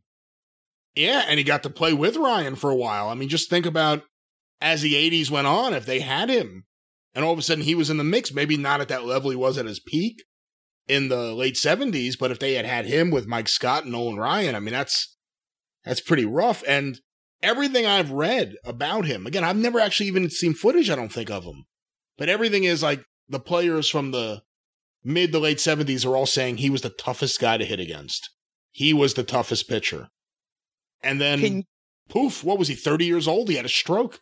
I think he was 29 or 30. Can you imagine being an Astros fan, having to go through J.R. Richard, and then like 3 or 4 years later, Dickie Thon? Yeah. Oh, wow, yeah. Jeez. Isn't it something? Huh. Well, and Richard tried to come back, didn't he? He did, and couldn't make it. He couldn't. Yeah. No, and Dickie Thon, for those unaware, was turning into one of the best shortstops in baseball. And Mike Torres hit him on purpose. There's no question in my mind. And hit him right in the eye. And he was never the same. Well, you're a Red Sox guy. I've talked to Kevin Sullivan in the past about Tony Conigliaro. Yeah. And you look at the trajectory. You never know, but you look at the trajectory he was on. And then, who was it? Jack Fisher? Hit him? I don't know. I think Jack Fisher hit him, and more than likely intentional. And that was it. He never was the same human being again, let alone the same player. But yeah, I mean, something like that is so traumatic. Yeah, I mean, I saw Piazza get hit in the head, and you immediately had that worry, will he ever be the same? David Wright got hit in the head, and I think it rattled him for a long time, just in terms of the fear in the batter's box. And, they now have the helmets with the, I don't even know what you call it, kind of the mouth guard. No, it's not really the mouth, it's the whole side. Haywood wears one, and I think Alonso wears one now, just to try to give you a little more protection on your face. It's scary, man. I could never figure out why they had not gone to something like that a lot sooner. I can understand, with just baseball tradition and, okay, now you're going to get to a point where you're going to have to put this thing on. But like, to me, with how they moved with football helmets, like I was always surprised that they had not done something a lot sooner in creating something for the jaw and the side of the head and everything, But then again, baseball is also slow to change too. So, but as far as especially in the lower levels where you have, it's such a disparity with kids who are big and strong and using aluminum bats. In the high school and even in the college level, it's like somebody is going to get killed. So it's like the more we should think about head protection, is number one, pitcher to batter. And then, as time goes along, especially with the way aluminum bats are, I don't want to see somebody get hurt so badly at the college level with something coming off, fast off a bat, way too fast, way faster than it should be, to something like that happens before they start to look at changing some things. I hate aluminum bats in college anyway. What is the justification for it still being used in college? I have no idea. I can't stand it. I really don't know. And in high school, the same way, where it's like, it's time to start peeling that back. It's, to me, I mean, I guess you could do it at the Little League level, but still, it's like, I've never understood what the issue is with wood bats. Although I guess maybe I'm just, too old, but like, I just don't get it, especially at the college level. I loved my aluminum bat. Playing home run derby is one thing. I want to say here for the record, because I know, Mike, you have limited time with us, so it's important to bring this up now. Last year on opening day Star Wars, John, you picked the Tampa Bay Rays to win the World Series. Mike Sempervive, you picked the Los Angeles Dodgers to win the World Series. Any comments on these picks? Can I take LA again this year? You think LA's going to win it again this year? No. I don't, but if they're going to win the West. How do you think Bauer's going to do in LA? I think he's going to do really well. I mean, again, surrounded by that team. I mean, just yes. I mean, San Diego's really good, and they're the most fun team to watch in all of baseball for me. At least they were last year. They were the most fun to watch. But I don't know. They're going to be neck and neck there, and St. Louis, they don't provide that much of a threat, and the other threat comes out of whoever survives the East. And I look at LA and just they're the best, most well-rounded team.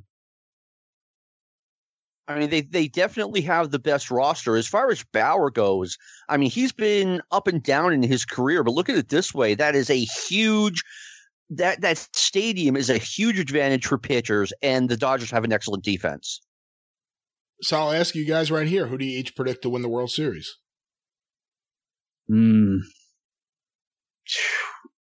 I'll go first. The New York Mets. No! I was trying not to say the Nationals because I swear I can tell you all of these ways where the Nationals can win the NL East. And of course it'll be like everybody else's where they can't have any injuries.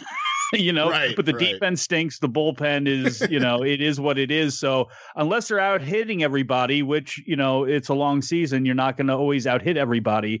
One injury to that starting staff and they're going to be in trouble. And the Mets, I'll believe the Mets when they can get by Atlanta, and I'm taking Atlanta, and I will take Atlanta to win the National League, and I will take the Yankees to win the American League. What? And yes, I said that. I'm a little shocked. So who's going to win the World Series between Atlanta and the Yankees? Taking Atlanta. Wow. Yes. Finally, they get out of their own way. Finally, there's not injuries all year. Finally, they do it. Finally, after all of those years of winning the East and not getting by, this is the year they get by. Although I'd like to say the Nationals are going to do it. Soto's going to be the NL MVP. How about that? I agree. John, who's going to win the World Series? Who do you think is going to come out of the East and the East, the National League and the American League?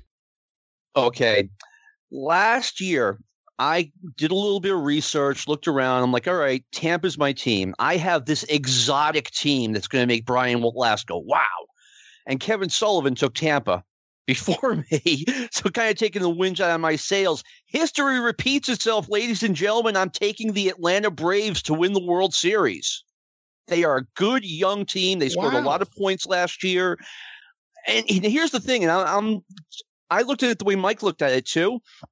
The San Diego Padres can mess things up for the Dodgers. Here's where you guys are going to hate me. I don't see really any. I think the Braves are a strong favorite in the East.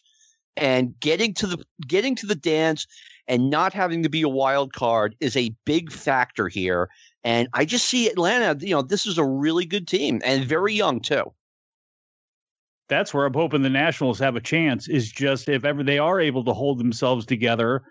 I'm sure Josh Bell likes to be in a position where he can win now, and it's just like, if they can keep the things together, they have the veterans are there. They have enough hunger there. Their young players are obviously awesome where, man, of course, it's just getting by the Mets and the Braves, which, has been impossible the last couple of seasons, and regardless of what the Mets do, again, you still have to beat the Braves. And I think Washington's going to I'll say this just to piss Brian off. I'll give Washington one of the wild cards, but the problem is San Diego's going to have the other wild card, so that'll be that. Does anyone think the Phillies will do any good? They might be worse than the Marlins. Oh, and I'm someone who thinks that the Marlins has taken a couple of good steps forward. Yeah, I do too, actually. I hate they to have say arms. It, I mean, it's not, they just, but it's just the Phillies. Somebody's got to be last, and it's just unfortunate. Again, it's the division they're playing in too. You go ahead and put them in put them in the Central, the AL Central, where there's a lot of question marks right now. And then they may look a lot flashier, but in the East, it's like with what Miami did last year, they're going to be annoying and a thorn in the mix. And then you have such three heavy teams. It's like, that's why I was okay with Bryce Harper going when he did, and I'm sure there's somebody out there looking at Harper in the same way, Brian, that you were about Preston Wilson. Like, man, can you imagine if he could have gotten a trophy with the Nationals? Because with the Phillies, I don't know if he's going to get one. No, he won't. And once again, I'm going to say I picked the Mets, not just because they're my sentimental team, not just because I love the Mets, but they possibly can have the best lineup in the league. They have, I would say, the best pitcher in baseball. They have a pretty good staff behind him. But also, for the first time ever, they have the richest owner in baseball. And when it comes to the trading deadline, if we're close, if we're leading, if we need a little extra push, and an ace comes on the market, or something that needs to be done, a closer who's tearing up the league this season, I have faith that we could possibly get it done and not have to worry about money like we always had with the Wilpons. Well, you better get it done because you have the same expectations as every other Met fan right now. And every thought, every prediction is going to, as long as we're in it at the end, we're going to be able to make those moves. So I have a lot of pressure on what moves get made too, because obviously there's always the pressure of the back pages and everything else up there, but it's going to be extra shiny now too, because, okay, let's see what you can do, Cone. Well, the moves I'm actually worried about are the ones right now. You got to give Lindor and Conforto extensions right now before the season starts. Well, Conforto's a no-brainer. Yeah, and I think Lindor's a no-brainer. He's the best shortstop in baseball. Well, that's the thing is if you're going to have to, you're going to have to look at other moves you can make or things like that or what you want to do. And I don't know what your farm system looks like, but it's like. It's being rebuilt because Brody Van Wagenen was our general manager who traded our top prospects for Robinson Cano and Diaz and then traded more. He was the worst general manager. The only thing he did good was bring up Alonso at the beginning of the season. That was the only good thing he did. And get J.D. Davis. Everything else has been a disaster with that. Brian, I'm taking Tampa to win the American League. Who are you taking? Ooh. I don't think it's going to be the Yankees. Could be. It could be, sure. Look, it could be Toronto if. It could be Toronto. Yeah. I think I would pick Tampa too. All right, let's talk about that Lindor trade. What were the Indians thinking? They got B-level prospects. They didn't trade $1 for 4 quarters. They traded $1 for a handful of nickels. But that's what they wanted. It seemed like it was going that way with Cleveland. All through last year was going to be, this is it, because then they're going to start breaking it up, and that they started breaking it up. That's why I'm surprised to see people pick Cleveland to be a playoff team this year. Even with who was the outfielder for Chicago that went down? It's like you're going to compare these two teams. You're going to compare Minnesota and Minnesota's offense and what they have to what Cleveland has. It's like it's over for Cleveland. And the first bad stretch they go on, I have a feeling that's going to be it for them. Yeah, Eloy Jimenez went down. He's probably going to be out most of the year, and that sucks because he was a major, major prospect. I think the Lindor trade reminds me of the Gary Carter trade in that I liked Hubie Brooks. I was a kid, but every Met fan liked Hubie Brooks. But he sucked. Go ahead. But they traded him for Gary Carter and a few other guys, and we got Gary Carter. And all of a sudden you got Ray Knight at third base, and they thought Hojo would be the future third baseman, and at times he was. Ahmed Rosario was pretty good, and Met fans really started shitting on him, but he's got a good bat. I don't think they're going to want to play him at shortstop. I heard that they were trying him in the outfield, which there were whispers about when he was on the Mets. So I think they got someone good there. But the real highlight of the trade was, and I'm forgetting his name now. God damn it. the shortstop that started with the Mets last year, instead of Rosario. When Rosario went down, we started playing him. And all of a sudden, I'm forgetting his name. Oh, my God. Who was the shortstop they traded for Lindor? Oh, let me look. I want to say Jimenez, but it wasn't Jimenez, was it? I'm losing my mind. All of a sudden, I can't remember who the player was. Yeah, Andres Jimenez. He's really good, and he's got a lot of potential. The other two prospects, I couldn't tell you anything about. But the Lindor trade is just, it's a great trade for the Mets. It's a great trade for the Mets. When the trade was made, I immediately started looking these guys up. I don't remember the names, but I'm like, okay, where is the guy? Where is the prospect that, I remember when the Red Sox traded Brady Anderson for Mike Boddicker. And I was like, we all loved the idea of having Brady Anderson. He was a major prospect, but it's like, look, Orioles aren't giving us Boddicker for nothing. So, okay. It's like you guys got Lindor for nothing. Yeah. Let me tell you something about that Brady Anderson deal, too, though. Hit under 220 for 5 consecutive years until he found the magic protein shakes. Yeah, but in his defense, everyone did that year. Well, hey, it's a 50-50. Hey, why not? Yeah, you got a Nike commercial, Gabrielle Sabatini out of the deal. But he was better than just the 220 average, though. I mean, he hit with some powers. He had extra bases, walks. I mean, he's a better player than just 220. But he never turned into what he was supposed to be when he was with the Red Sox. So, are you guys surprised that there isn't universal DH this year after last year? There's not? No. Major League, at least as of the last time I looked, Major League Baseball said if you want universal DH, we want the playoffs like there were last year with more rounds, and the union didn't go for that. Good, I'm glad then. Yeah, I wasn't a fan of the playoff system last year. I don't want to just have every team make the playoffs. That defeats the purpose to me. But Same here. But I did like universal DH. So I for some reason I still love the National League style. I know I'm one of the last holdouts, and I know it's going to be going away, but like the same thing with the playoffs. If you're going to expand out the playoffs, then get rid of the damn divisions and just let the top 8 teams make it, or however much that you can think you can get off of TV revenue off of this stuff. Then go ahead and do it that way. I can't stand it, with having the.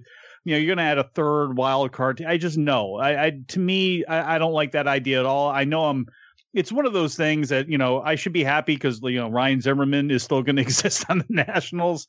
When you have a switch hitting first baseman, he's still going to exist for DH purposes, but to me, I still like having that difference. And I still think that makes, if you're going to have an all-star game and try to make it mean something, that's the only way you can really do anything with it, is give whoever wins it, give whatever side, their home field advantage and their extra game in the way they want to play it.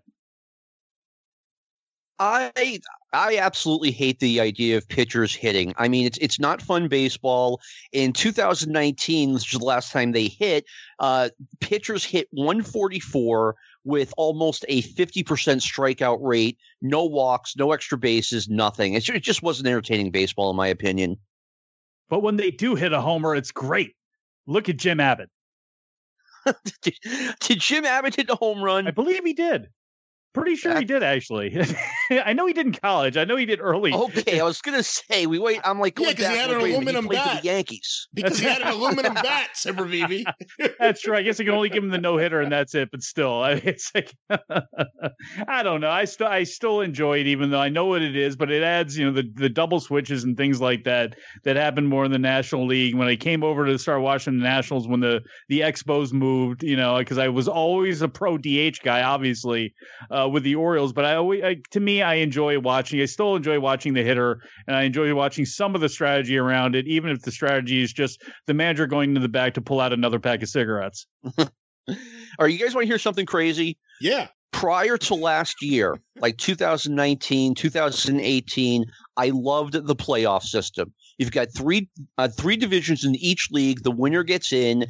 Teams number 4 and 5 have to play this crazy 1-game playoff thing, meaning you better win the division, but you still have a chance if, let's say, if you get off to a cold start, or if a team in your division is just really strong, like the 84 Tigers ended the American League East by Memorial Day in 84. Like, you don't have that anymore.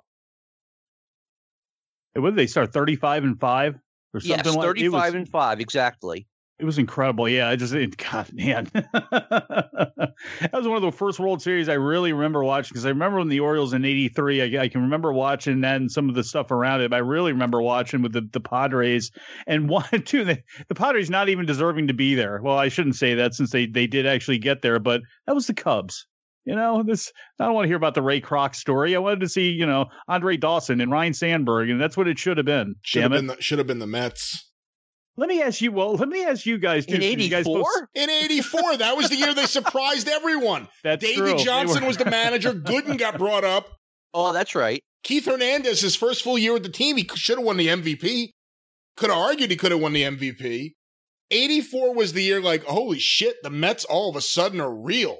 They were fun. And it didn't start that way. You brought up Mike Torres. He was in the starting rotation at the start of the season. But by the end of the season, holy shit, they look real. And then 85, it was the Mets and the Cards to the very end. And then 86, Davey Johnson, who was an arrogant motherfucker. I love him. He told them in spring training, we're going to dominate. Like, we're just going to dominate the league. And they did. Yes, they did. Now, you guys both smacked me on the Yankees thing earlier on. Well, I did a little more Wait a second. Now, I can foresee the Yankees and Toronto both making the playoffs. And you guys both took Tampa. And I'm not saying that, like, Tampa's not in the mix at all, but, like, you both slapped down the Yankees quick. Is it just the Crosstown and the Boston thing here that you don't think that this is going to be a team that can actually be in the mix, let alone win a World Series if they're actually humming?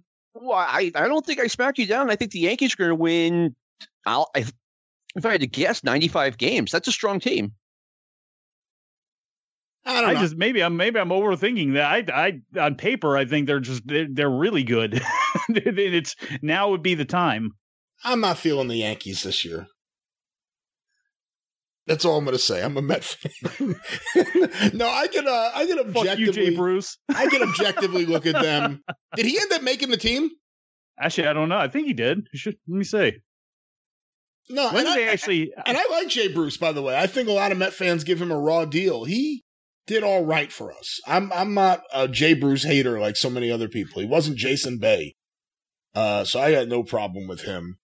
But I'll tell you what, guys, because Mike, I know you have limited time. I want to add someone before you go, and I believe this person is on standby. If not, I will look like a fool, but it won't be the first time. I'm adding this person right now. We'll see if he comes up. We are dialing. We are calling. Allegedly.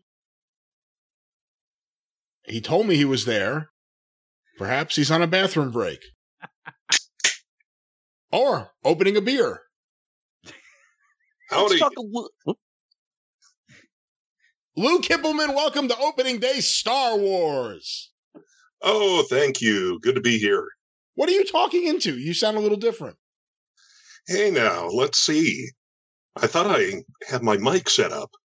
Touch your mic, like this. That hurt. If you're touching your mic, we can't hear it, so... Okay. Let me... Sounds like you should be playing oldies. Yeah. On CBS FM. The AM. WOR, all the hits. CBS FM. Oh, there it is. Yes, there it is. There it is. Well, yes. Lou, before we get going, on the line with us right now, John McAdam and Mike Sempervive, and everyone has answered this question so far. It was a question sent out to the universe by John McAdam earlier, and it was phrased in such a unique way, I'm going to let him ask you instead of me. But we're talking about prospects, and of course, you being a San Francisco Giants fan, but John, take it away. Okay, Lou, when a player was coming up through the Giants system, a young player who is the one that you were most excited about? Like you woke up every day and saying like, oh my God, like Mike does. Oh my God, I've got Juan Soto on my team. God, I can tell you historically, I haven't. Mel Ott.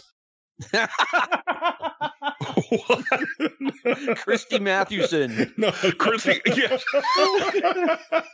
God damn it, Ralph Terry. When are you coming out of AAA?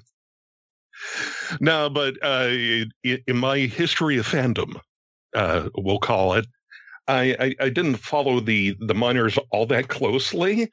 So I could tell you, anything that like bubbled up to the Giants media or the local sports on the news, what the first one that comes to mind is in the early 90s, a pitcher named Solomon Torres. I remember him. Oh, yeah. And that was the, what was it, the 1993 season when the Giants won 102 or 103 games and still lost out to the Braves in the NL West. And Solomon Torres came in and Dusty just threw him into like that last crucial game of the season against the Dodgers and just got lit up. And, and then he kind of fell off the table there.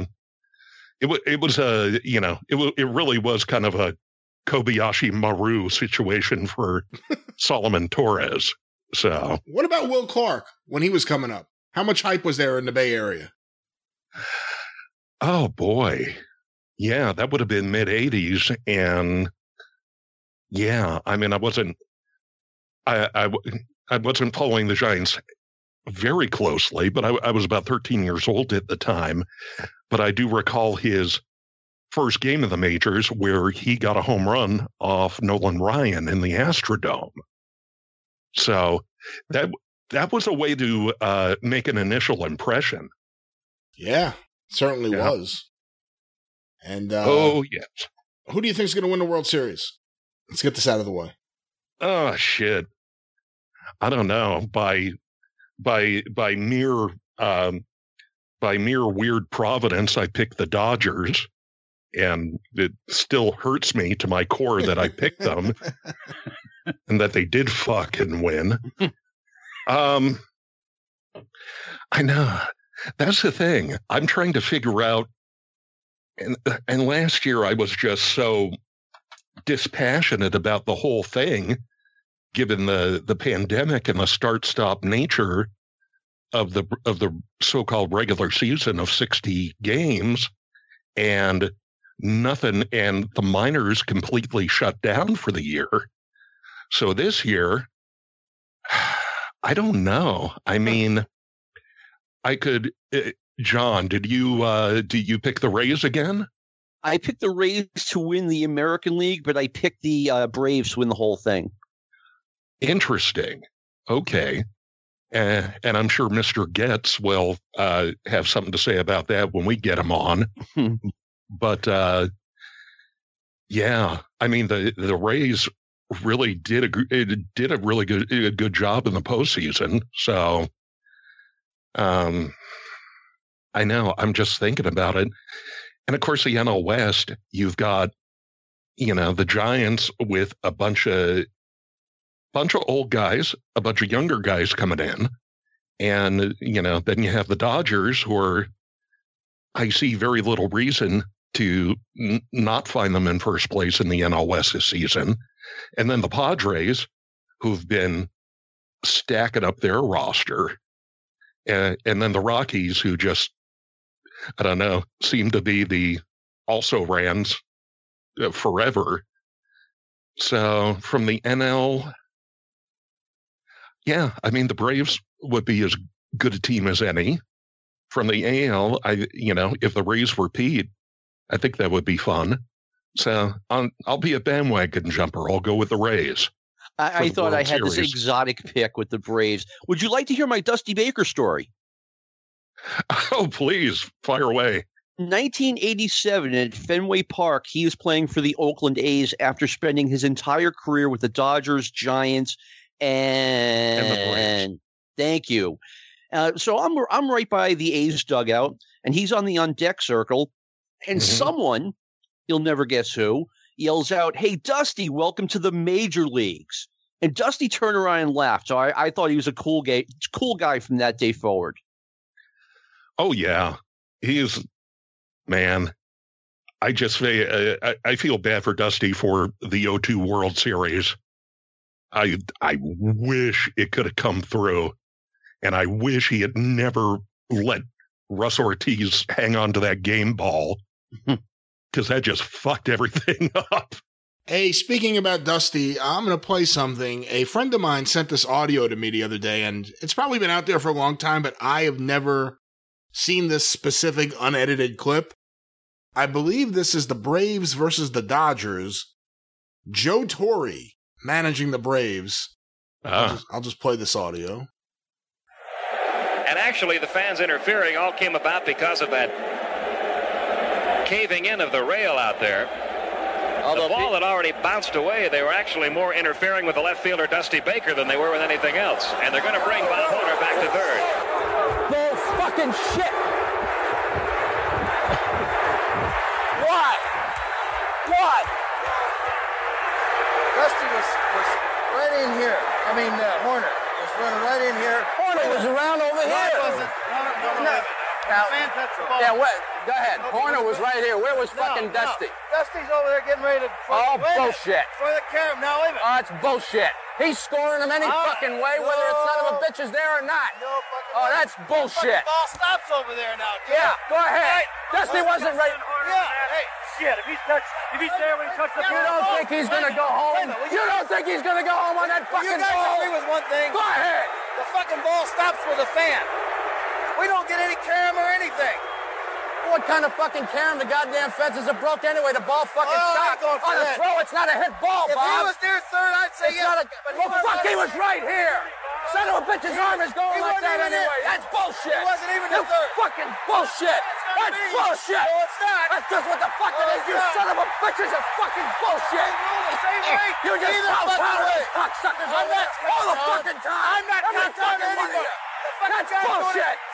Goddamn bullshit. That's the worst fucking display of fucking sitting around and talking and coming up with another wrong fucking answer. That's the one we're going to go with. Well, that's bullshit. Now, you want to play with it? Or do you want to... Well, there it is. Joe Torre going off on the umpires. And boy, that's great. And see, that's what I miss about baseball. We always talk about the old days of wrestling or anything.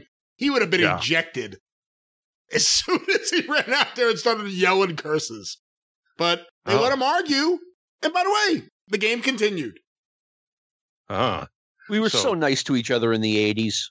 Yeah. Got it, Mr. Earl Weaver. Yeah, no doubt. So the fans coming out of the stands, do you know if that was played at Atlanta Fulton County Stadium or a Dodger Stadium? I believe it's Fulton County Stadium. Fulton County, yeah. Yeah. Oh, man. Have you guys heard the Manager's Corner with Earl Weaver? I have, yes. What was it? Hold on. If you don't know right away, hold on. Is this the pregame thing he would do with John Miller? Yes.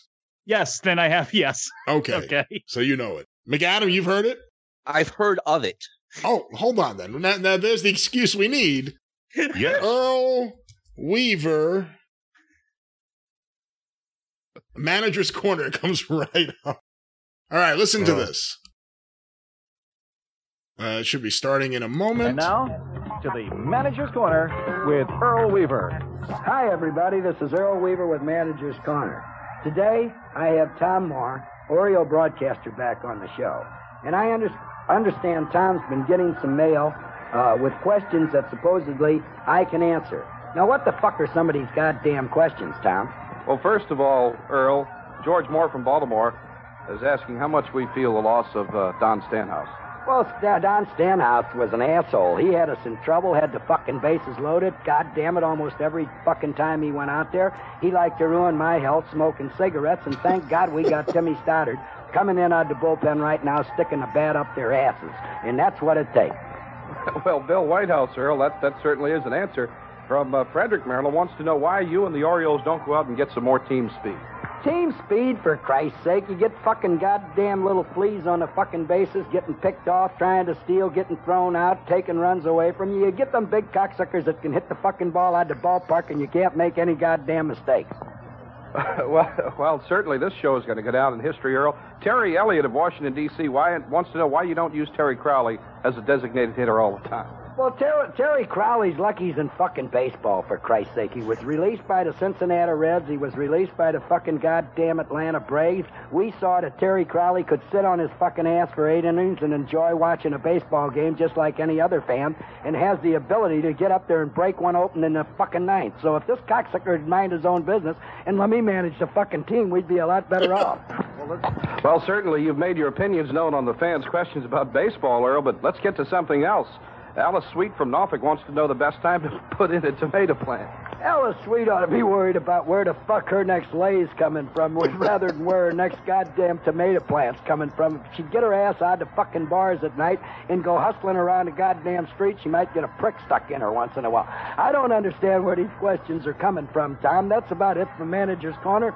Go fuck yourself and the fuck with your show coming up next on the Baltimore Oriole Baseball fucking Network.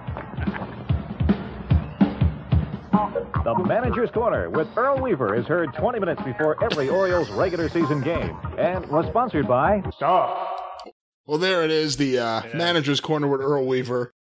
WFBR Radio. Tom Miller and Joe Angel, or it was John Miller and Tom Marr for Chuck Thompson was there before John Miller got there. But yeah, 3-run home runs. And funny how he mentioned Tim Stoddard, like being the calming force. Tim Stoddard would be in the same bullpen as Sammy Stewart, who Weaver would call 3-pack, because that's how many cigarettes he would go through when he would have him on the mound. Earl Weaver, the only manager I know who had a special pocket on his sleeve sewn in for his pack of smokes. That's funny. Everyone listening to this, I recommend Earl Weaver's books. They are fantastic. And my favorite Earl Weaver quote is, "Take the sacrifice bunt and shove it up someone's ass and leave it there."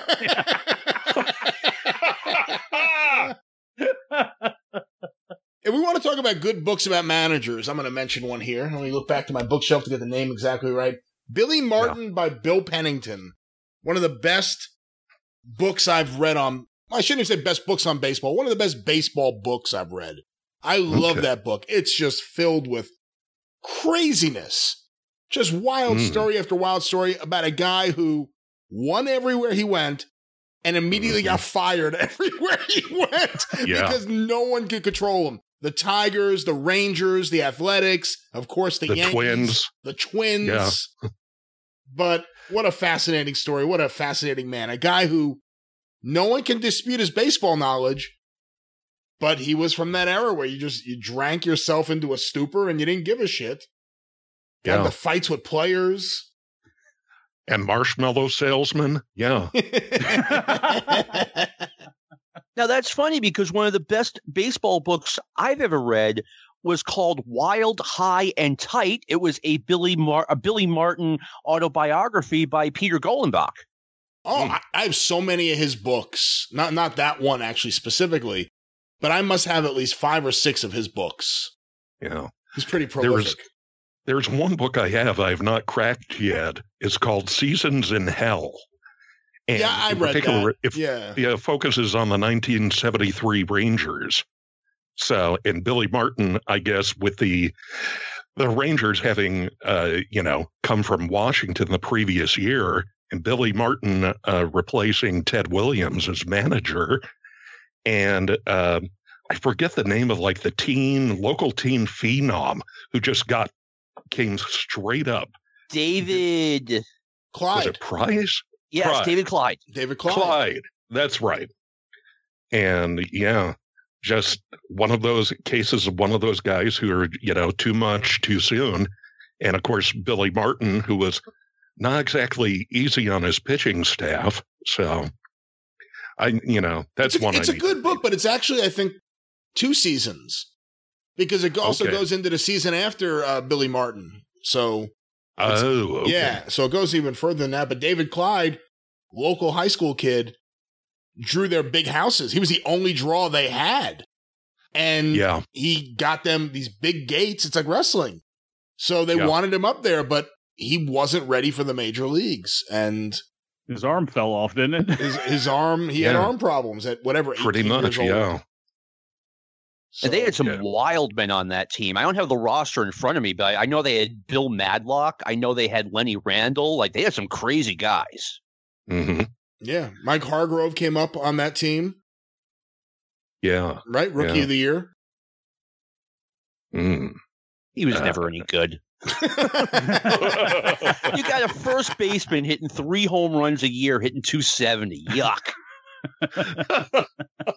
I should also mention that John McAdam doesn't think Keith Hernandez belongs in the Hall of Fame, so it doesn't surprise me that he has a problem with a first baseman who doesn't hit 30 home runs a year. I do. If you're going to play first base, you got to have a 500 slugging percentage if you want to be in my lineup. Yeah, but Hernandez can bang 30 grams a night, so, you know, that doesn't count for something. I just got 2 books. Hold on, I'm going to grab them here from my pile. I bought one, and then I got recommended the other one. I said, oh, okay. Yeah, I just bitched to this guy that I don't have enough time to read all the books that I want to read. Now everybody's throwing more books at me. This is killing me. There's actually an expression for that, and I was just looking it up the other day because I couldn't remember if I had it right. The expression for that in Japan is sundoku. It's acquiring reading materials but letting them pile up in one's home without reading them. And it says a lot about the type of person you are, the books that you have that you intend to read but don't. But the 2 books I got one that popped up and I was like, oh, this has to be good. It's called The Slide. Leland, Bonds, and the Star-Crossed Pittsburgh Pirates. So the Pirates of the early 90s. This has to be good. I like Jim Leland, Bonilla, Bonds, Van Slyke. Some great stories in there. So I bought that, then I got recommended this one. The Pittsburgh Cocaine 7. Oh, gee. How a ragtag group of fans took the fall for Major League Baseball. So I'm looking forward to reading these 2 books in the coming baseball season. My new nickname is Johnny Sindoko. Go right ahead, Mike. My kid actually asked me about the Pittsburgh deal because I don't know wherever the hell kids are. He heard about the story about the mascot getting busted for selling coke. Oh shit. Yeah, so I had to why does that sound so familiar? Then I had to go back and look at it, and then that was the same year or around the same time that the explosion happened where Hernandez got busted and all that stuff, right? Yeah. Yeah. Well, was the mascot at the time the parrot? The pirate parrot? The buck? Okay. Something like that.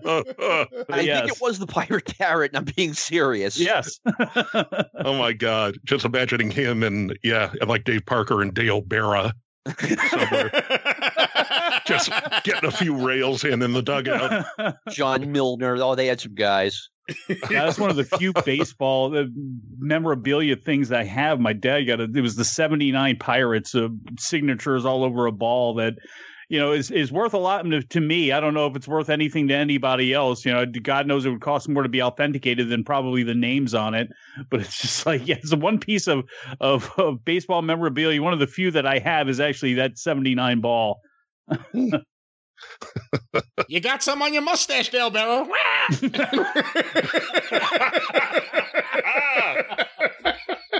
Mike, get it authenticated. I want to find out how much an Omar Moreno autograph is worth. Yes, I wish it was in range now to grab this thing with all the names that are all over it. There were a couple I couldn't figure out exactly who they were, but it was, it was pretty much everybody on there. So, with including Dale Berra, because that one was very clear to read.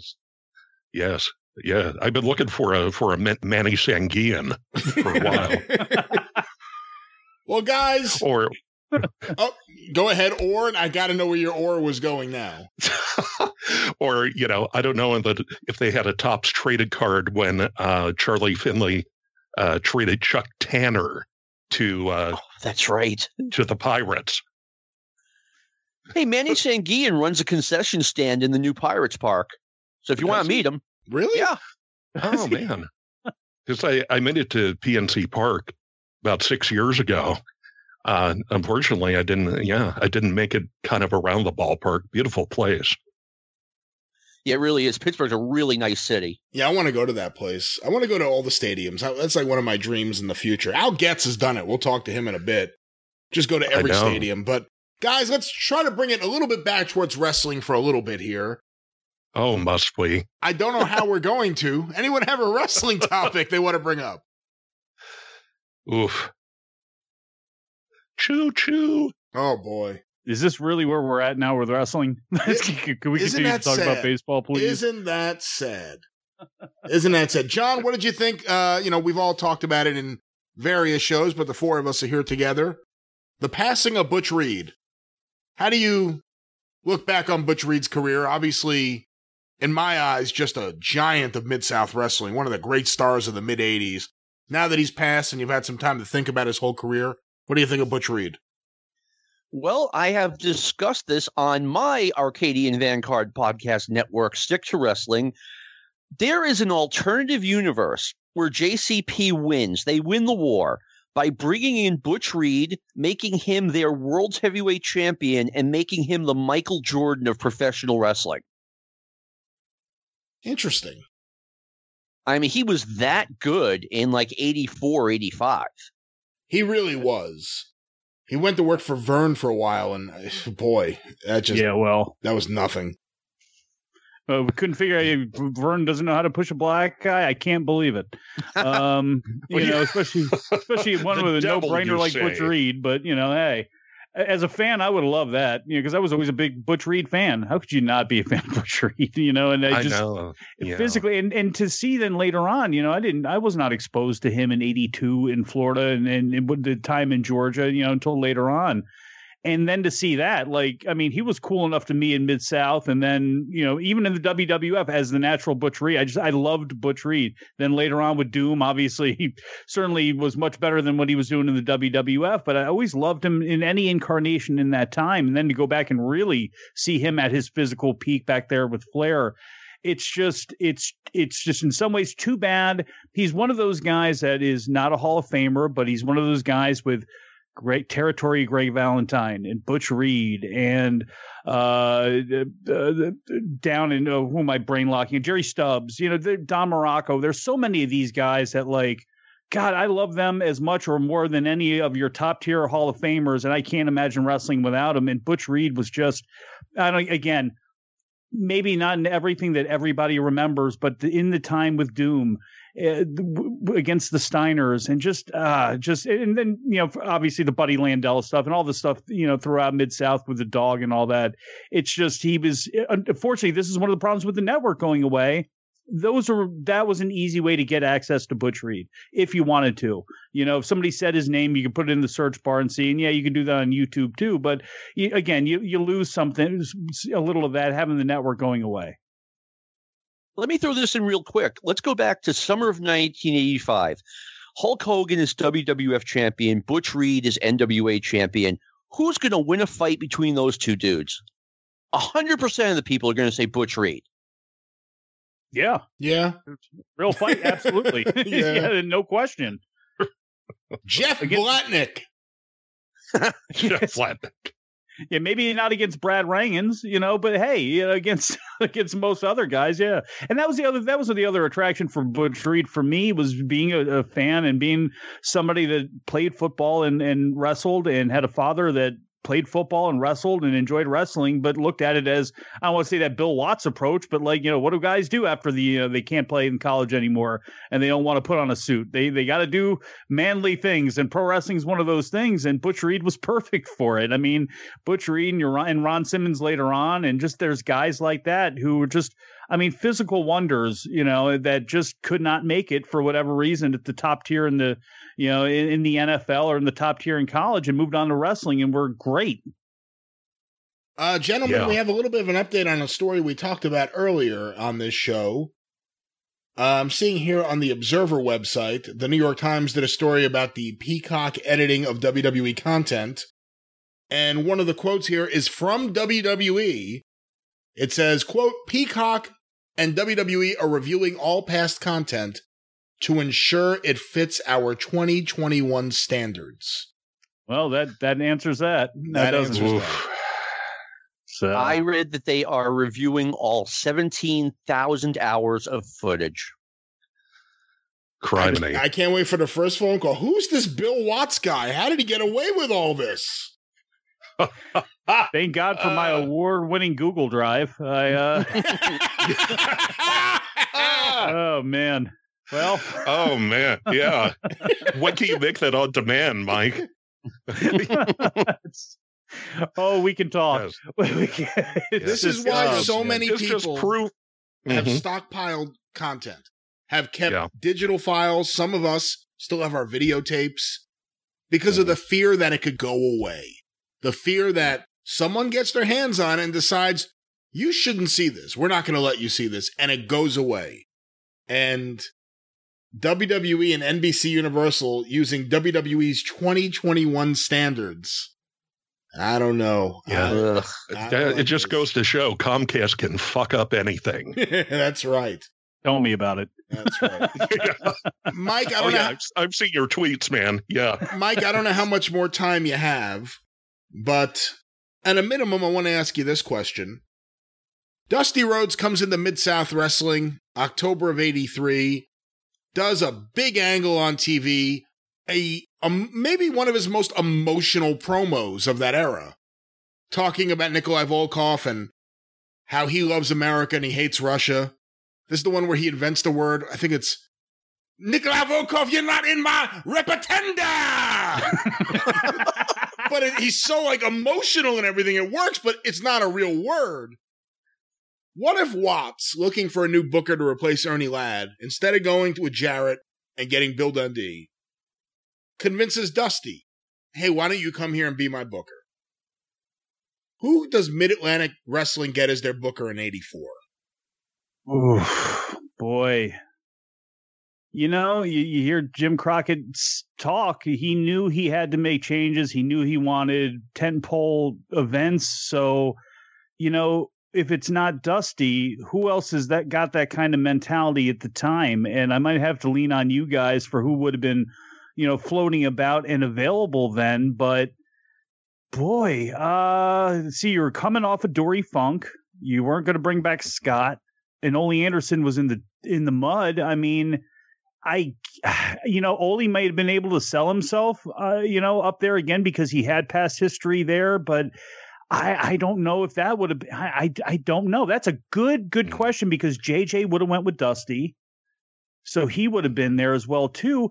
The easiest person would be, in my eyes, to go ahead and just make the trade and bring in Bill Dundee, because at the very least you have a guy that would have surveyed the scene, looked at what needed to be filled, what holes could have been filled, and started to play to that. Would it have been successful? Obviously, no. With the way it turned out, obviously, Dusty and Crockett for a while was the premier, hand in glove, but that may have been the way to do it. Plus, he wouldn't have to go far from Tennessee. He would know even if it wasn't working, he'd have the opportunity, or in his mind, he'd have the opportunity to get out and go back, and then I don't know who you would fill it with. But I mean, off the top of my head, I guess that would be it, not knowing who else kind of would have been floating out there and up for business at the time. Jack Briscoe, would that have been something, Jack and Jerry, that they would want to do, plant themselves in Mid-Atlantic for a while?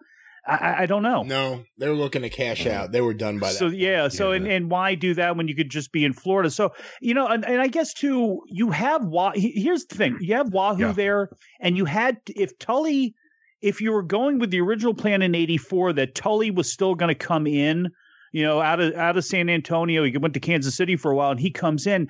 You have Tully and Wahoo there who have they may not love each other, but they had familiarity with each other where, in theory, you could have inputted Tully into that role, or he could have maybe lobbied for that role, along with Wahoo obviously being there, who probably would have been a better, if you're going to go from Dory to somebody, I guess Dory to Wahoo may have been the way to go.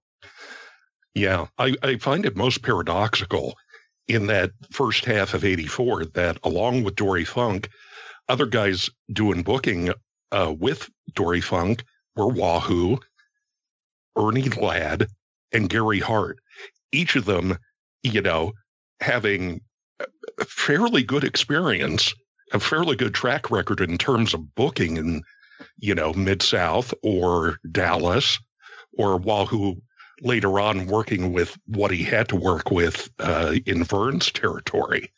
But put them all together, and you have Greg Valentine turning babyface and teaming up with Jimmy the Boogie Woogie Man Valiant. So it's like, and all that nonsense. Angelo Mosca Jr. and, Dory as the outlaw. Yeah. Everyone has the same reaction to Mosca Jr. And then, Ernie Ladd, it was like the most they had him doing was doing some stuff with Mosca, doing some stuff with Rufus R. Jones, and then becoming, for a little while, being a mentor for Jesse Barr coming in. Yeah. So it was like, if Crockett was really looking to be as electrified as it sounded like he was in the interview that he did, then, that he was looking to, and obviously they had the Silver Star, but they had things that they wanted to do. Who could have excited him? And there would be the only thing with like an Ernie Ladd or a Wahoo where it's like, if he had a vision, or there was going to be this vision shared with someone, that obviously Dusty being Dusty, you can't exactly share the same visions that Dusty had, but like, who was going to provide a spark into an area that needed it and needed that change? And again, like Tully could have taken it, but could it have, excited the situation? Could it have excited the office? Bill Dundee, that's where I think Bill Dundee may have had all the right words and the right way to try to get people excited, but I don't know. And that's where Gary Hart, I don't think, in hindsight, there's no way he would have given Gary Hart the book there, because it just didn't seem to be Gary oil and water. He could survive under Dory there. He could go for a little while, but Crockett didn't want him, because just Gary's personality. So it's like, who again, if that happens, boy, with the beating that Mid-Atlantic took after the WWF, they took Piper and they took Orton and they took all these, they plucked away from them, not to the level of the AWA, but they certainly plucked away at them.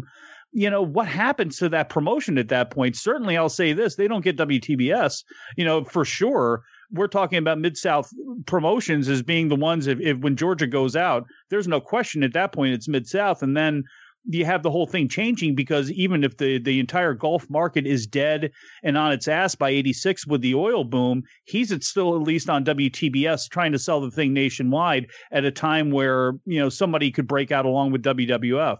So who knows? But that's for sure one thing I would think is he controls WTBS for sure. You know who was still okay in 1982 as a booker? Buckley Christopher George Robley III. Third. He ain't yellow. That's one thing we know. But he brings in Bruiser Brody. He brings in Abby. He brings in all the guys. There's blood and guts and mayhem and all of that sort of stuff. And then what? That's a good question. And then what? I don't know. I mean, Bob Sweetan. Bob Sweetan and Rufus R. Jones. Bill Dundee would have done a good job, but I don't think Crockett would have gone with Bill Dundee. I don't think there's really never much of a Crockett Jerry Jarrett crossover with stuff or help between the two. Dundee, Flair didn't hate him yet at that period of time, so that potentially would work. And if you look at all the talent Dundee brought or booked in Mid-South Wrestling, that was the talent for Crockett the next year.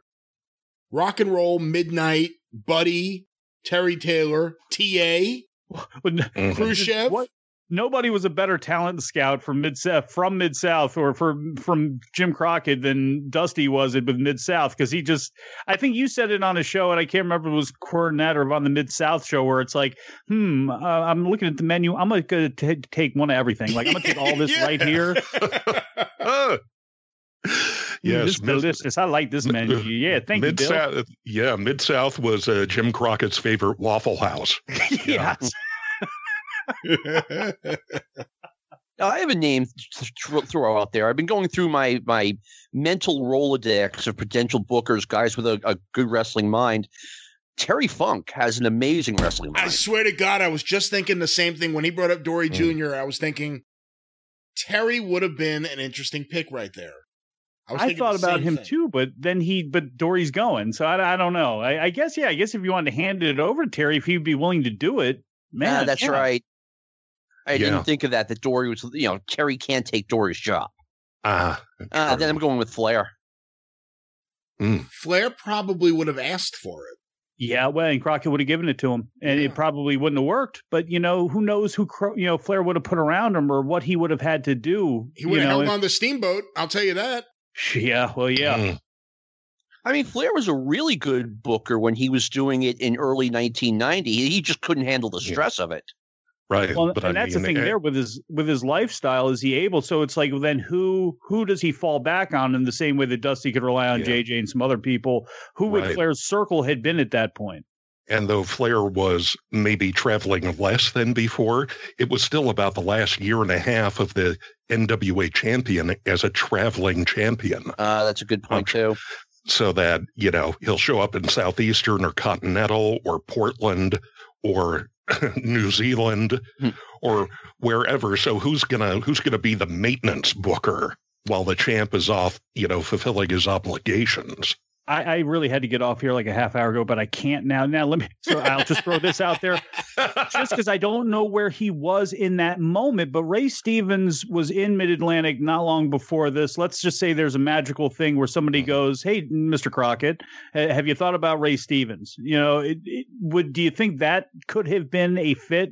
And where was Ray Stevens at the time? I guess the AWA. He was back in the AWA. Yeah. Here's an interesting thing.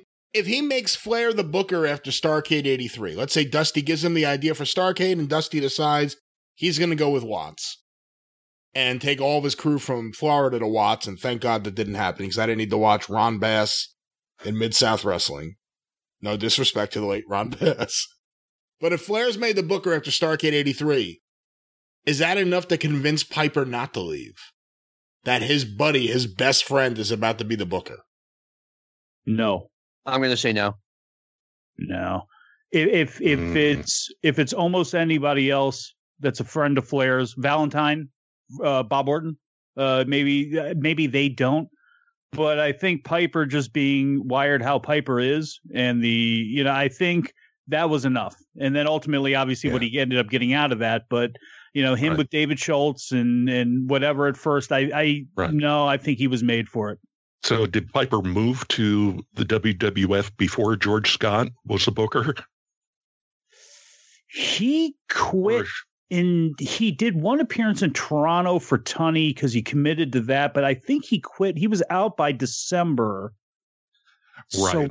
So Scott was already there then, right? No, I guess he wouldn't come. He would come in 80. He would come at some point in 84, but I guess Piper would have already made the jump by then, I guess. Yeah, because obviously, George Scott and Piper would have had a relationship. I don't know how well they got along, but, Scott put the rocket on Piper in late 80. So Ricky Steamboat. I don't know if it wasn't his first match, probably, but essentially it could have been his first match was in the WWF, was basically at WrestleMania. And, walks in and beats, who was it, Matt Bourne or whoever. I can't remember who he beat. Yeah, Matt Bourne. So it's like to open the show. So it's like there was one thing like, hey, we would have never gotten Magnum because Magnum would have stayed in Mid-South, and some things would have changed a little bit. But with that being said, then Ricky Steamboat would have stayed, and we would have seen Ricky Steamboat as NWA World Champion. Surely. I think Magnum was going. I mean, he grew up in Virginia. It was his dream to work, in Mid-Atlantic wrestling. I think he was going either way. Do you think Magnum was going even if Wyndham didn't leave? But that's the thing is I think there's a whole timeline that gets crunched there because then he comes off the bench quick because Wyndham's out the door in September or around the time they're doing the tournament. Magnum's in there and solidified by him and the Barbarian. I think they debuted on the same show late that year. Yeah, I think, and for those unaware, Magnum TA got a push that Barry Windham was supposed to get in 1984, 1985. I think he would have wound up there eventually. He just would have taken a different road. That for sure. Well, yeah, and coming home, and being from Norfolk, yeah, absolutely. And the thing was too, he had done Florida, he had gone to Mid-South. Where else was he going to go then after that? Does he go to the AWA? Does he go to the WWF? Nah, odds are he probably goes home, and he obviously is, going to stand out a lot more there. He would have stood out in the AWA too, but he stands out in a lot better way for himself, certainly at that time if he were to jump over to Crockett at that point. He goes wherever Dusty is. That's where. Well, and that's the thing with Dusty trying to keep him in pocket too, because obviously, you saw what he had there. Well, Mike, I'm going to guess you do have to really go. We kept you way longer than we were supposed to. We're like that. Leave this job and go to another job. Here I goes. But thank you for being a part of this show. I wish you could stay for the whole thing. You're always great on the air. We always have a good time. And once again, you correctly picked the World Series winner last year. We'll see how this year goes. Hey, it's going to hurt me if it's the Braves too, but Braves over Yankees, Lou. That's what I decided to go with this year. So, but I appreciate you having me on again, Brian. I appreciate being able to talk to Lou and to John again. Thank you very much for everybody who will hear this very likely before you hear the next episode of the Mid-Atlantic Championship Podcast. It still exists. Yes, I'm trying to get up there every day on the Mid-Atlantic Pod Twitter feed, but a show is coming. We have the pre-production is done of the big, massive special show that we have coming up, and then we will get back on the horse for 1982, so all of you can follow along with our words, since you can't watch it on the network anymore. Mike, good hanging with you. Hey, good talking to you guys too. Thank you very, very much. Take it easy, Mike. Let's go, Mets. All right, Mike. Have a good rest of the night. Let's go. You're leaving on Let's Go Mets. And he's gone. And he's gone. He hung up in disgust. All right. Well, I'll tell you what, because we've already been going for a while, let me add someone to the call that is on standby. And I just got to see if this is under his real name or his alias. Hold on. There he is.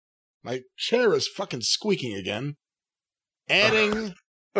one of the hosts of Charting the Territories, the host, Al Getz, who does incredible research, and there he is. Al Getz, how are you? Hey, I'm good. How are you? Doing all right. On the air with us right now, superstar producer Lou Kippelman, and the host of Stick to Wrestling, John McAdam. Superstar host. Are we the infield? We are the infield, yes. Well, shit. We're in for a long season. I had a question. Have you ever thought about doing Battle of the Network Stars with all the various members of the Arcadian Vanguard podcast network? I like the idea. I don't know how it'll work, but I look horrible in a wet T-shirt, so I'm not so sure. Oh, Lou, you look great. I am no Adrian Barbeau or Farrah Fawcett. Linda Carter. You are. As long as I get to throw a pie in someone's face, I'm in. Yeah, we get a few candidates for the dunk tank. Al, who do you think's going to win the World Series? Are the Carolina Disco Turkeys in the major leagues, or are they in another league? I just saw that new logo the other day. I don't know how that popped up. Maybe it was you that posted it. It just popped up on my feed the other day. Oh, I already ordered the T-shirt. That's an amazing logo.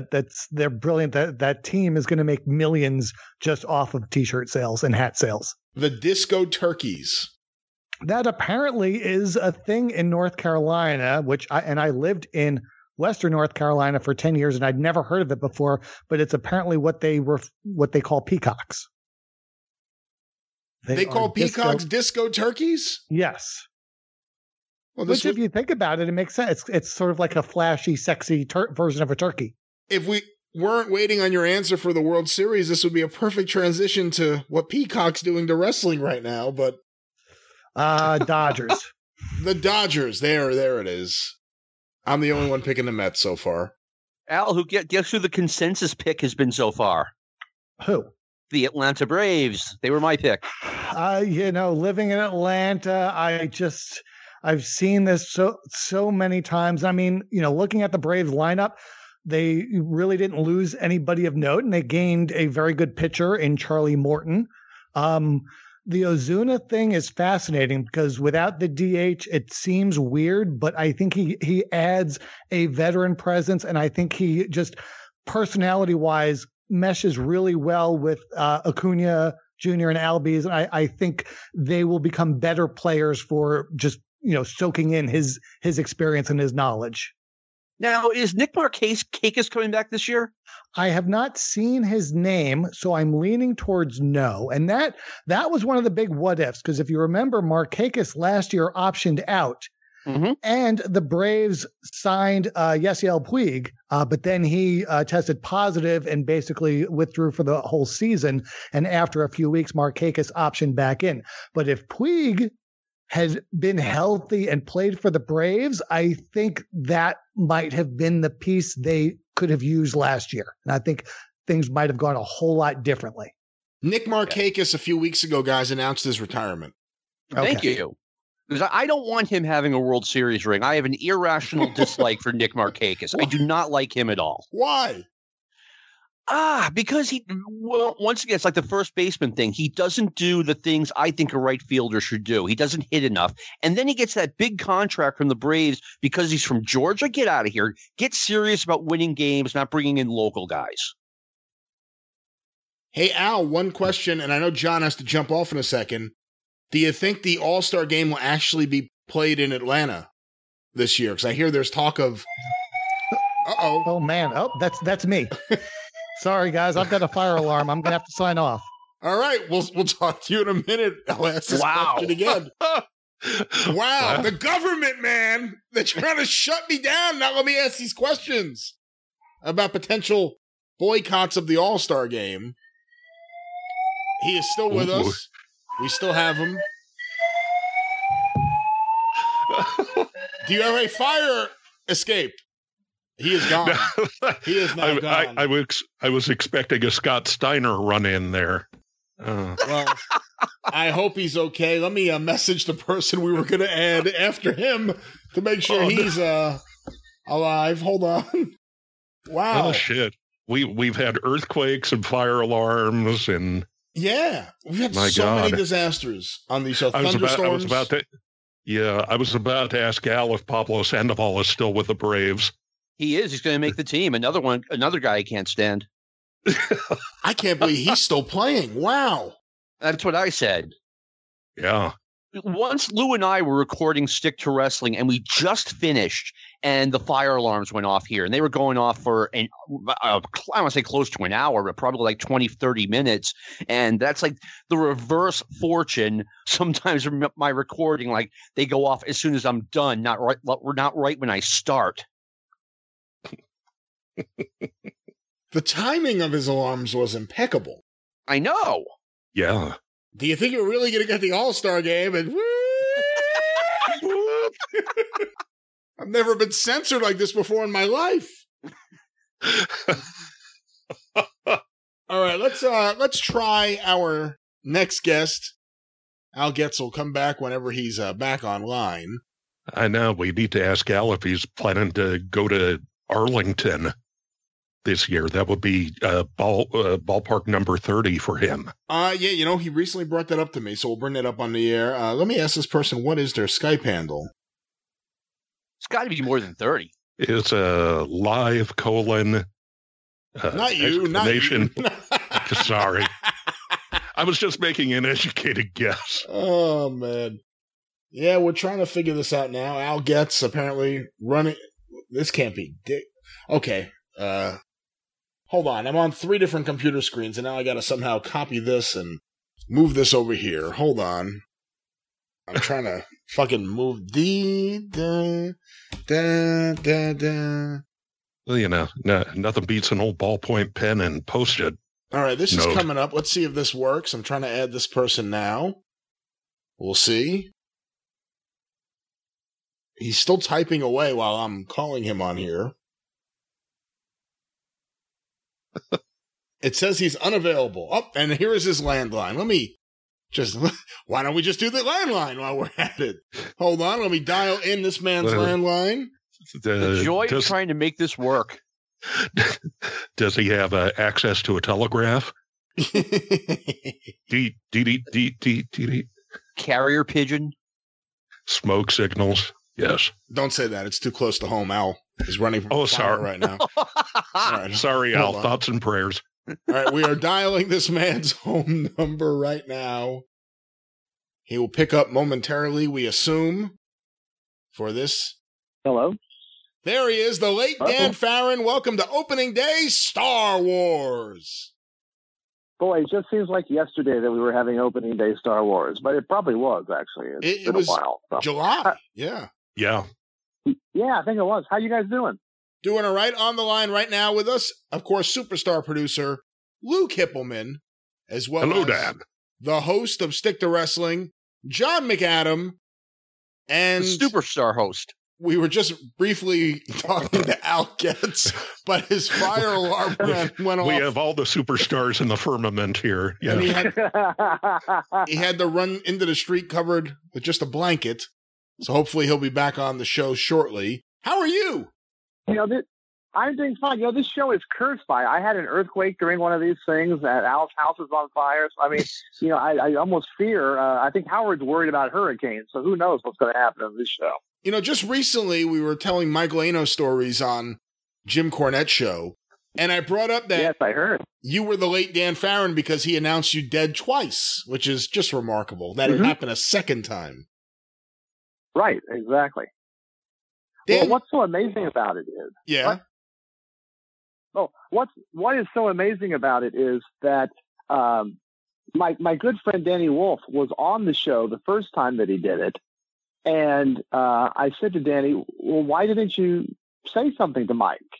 And he goes, I just kind of thought it was funny. I said, so you kind of think that me being dead is funny? So you thought it was okay to spread that rumor? You know how the internet works,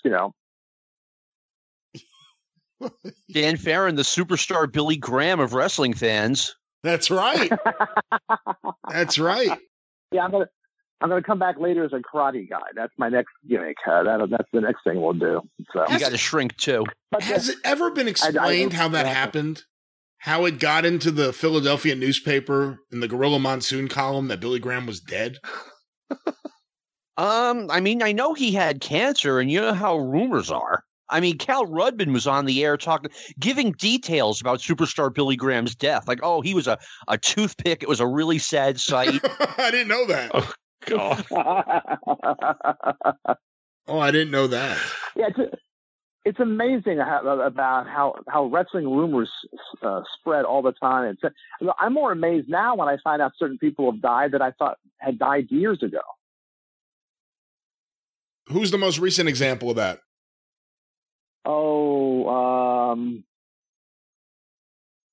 I can't think of it. It actually happens more with actors sometimes, but I can't think of anything off the top of my head. But that has happened over the years where they say so and so has passed away, and I go, I thought he was dead years ago. Yeah, mine is Buddy Colt.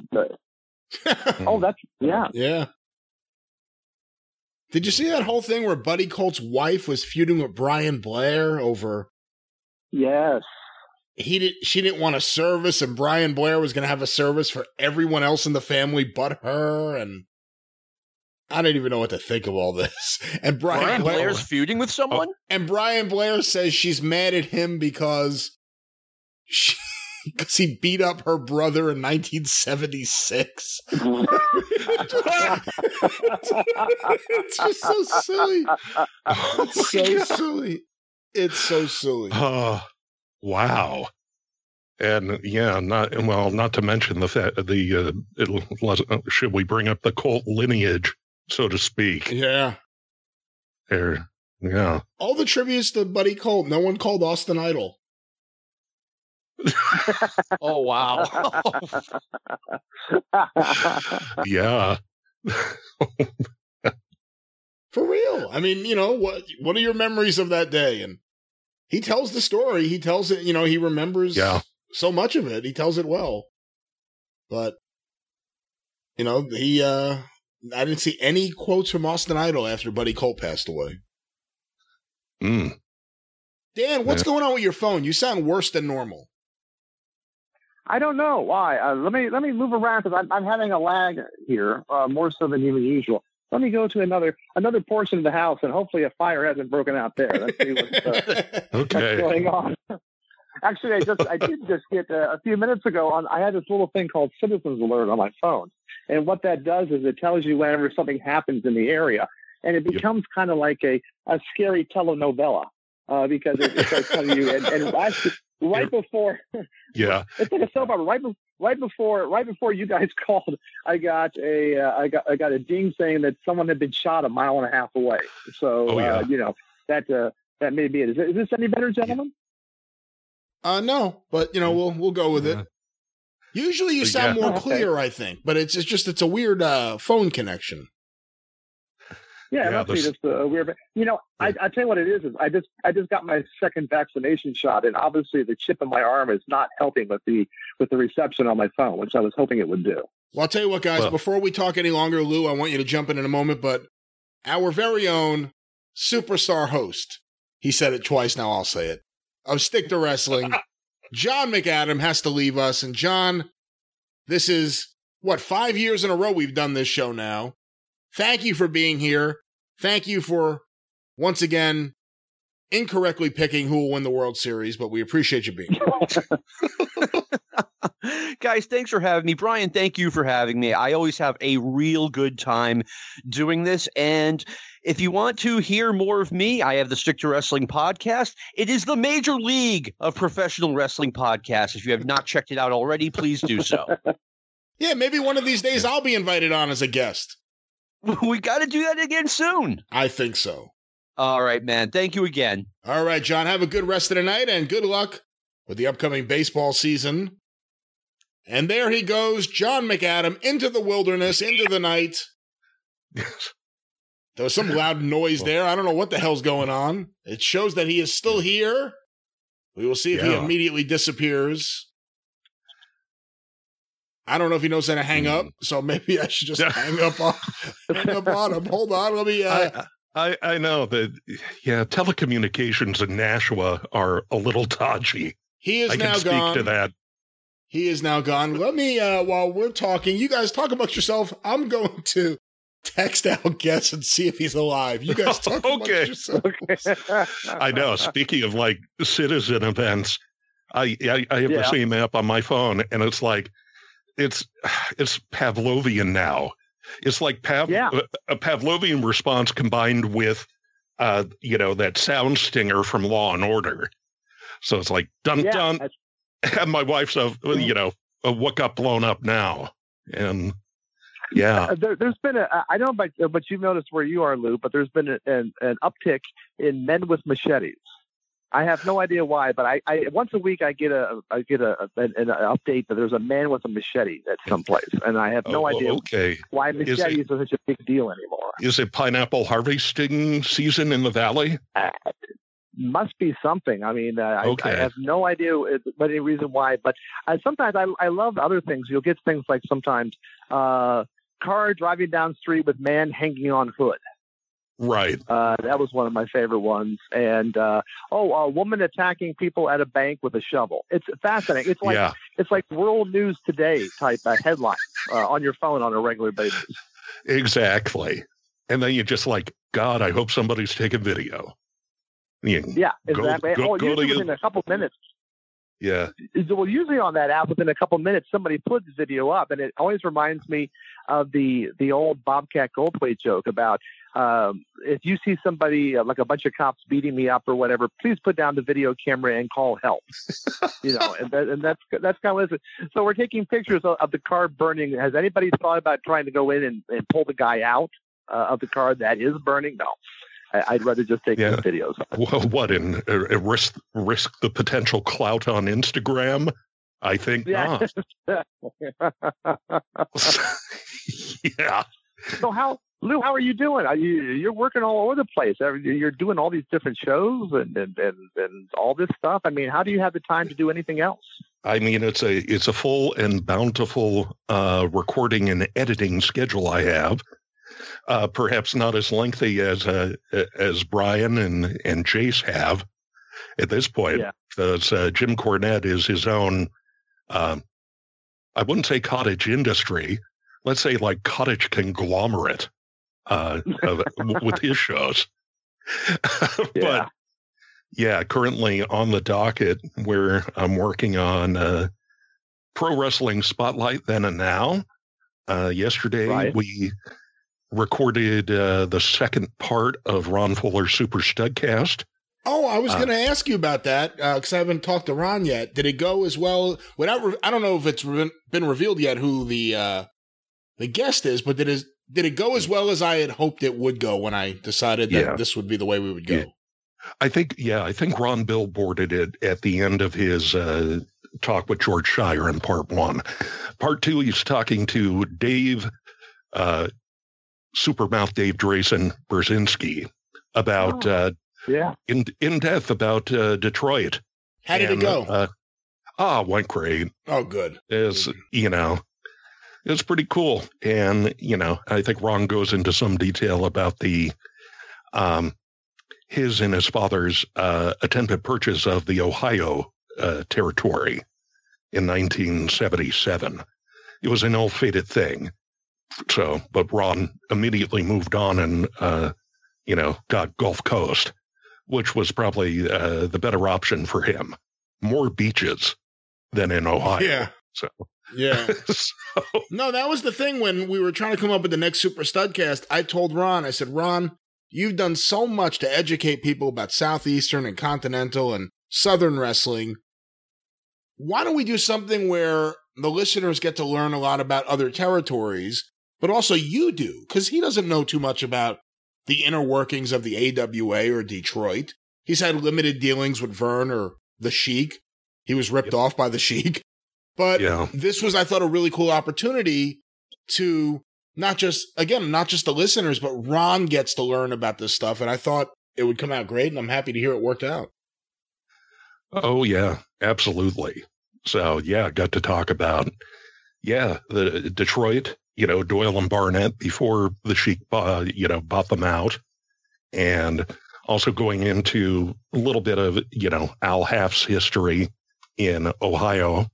And, just all sorts of stuff. Dave, it was a very interesting factoid that Dave, became a fan of wrestling because he had an upstairs neighbor who was a wrestler. A man by the name of Leaping Larry Shane. That's right. So, Quick update. Al Getz wrote to me, I'm standing outside my building with most of my neighbors waiting for the all clear. So that's what we're waiting on there. So he's waiting for Randy Mantooth in the fire truck. Okay. So, Dan, what have you been up to? Yeah. I mostly have been working. I mean, I was only out for about 3 months last year. So I've spent a long days working and really not going anyplace else. So like I said before, I just got my second vaccination over the weekend. I'm not in a hurry to rush out any place, but at least I feel a little more comfortable. As a friend of mine said, if it makes me 5%, it improves my chances 5%. I'm happy with the vaccination, and I've had no problems with it. So that's been good. So I'm hoping maybe to kind of be able to get out soon and do stuff. I mean, I do miss going to local Lucha Libre shows. I really do miss that. And I'm actually got to the point where I'm actually starting to miss Kurt a little bit. I can't quite understand that part, but we haven't seen each other in over a year. We occasionally talk on the phone. By that, I mean, I usually send him a text, and then about 8 days later, he responds to it. And then we talk at that point. There's been there's not been a heck of a lot to do. I've done a lot of reading, watching a lot of movies. I think Zack Snyder's Justice League actually is a little shorter than the average Arcadian Vanguard podcast in most cases. But they've been doing all that stuff. And I got to see finally the Olympic Auditorium documentary, which was really great. I was really impressed by that. Yeah, I got to see it as well. I need to definitely see that. Recommend it. Yeah, I want to see it. Yeah, what they did was it was a very smart thing they did. They wound up. What they did was they kind of traced the history of Los Angeles through the Olympic Auditorium. They kind of showed what the auditorium meant to the neighborhood and to the different people who lived in the area and all that. And it was really, I was just absolutely blown away by it. And it was really funny because they wound up screening it online at the last minute, and I bought a pass and watched it twice over that weekend. But it was really funny. I had sent a text to the director of the film and said, "Hey, I couldn't go to the big opening they had at the drive-in theater earlier in the week. Is it going to be running again?" And he wrote back to me and said, yeah, I mean, we're going to be screening it again real soon. And I said, that's kind of funny that you wrote back to me right now, because I'm actually watching it right now. And he goes, they're screening it again? So I wanted to say, well, welcome to the wrestling business. Well, you know, you're not going to be told anything, and your stuff's going to go up whenever you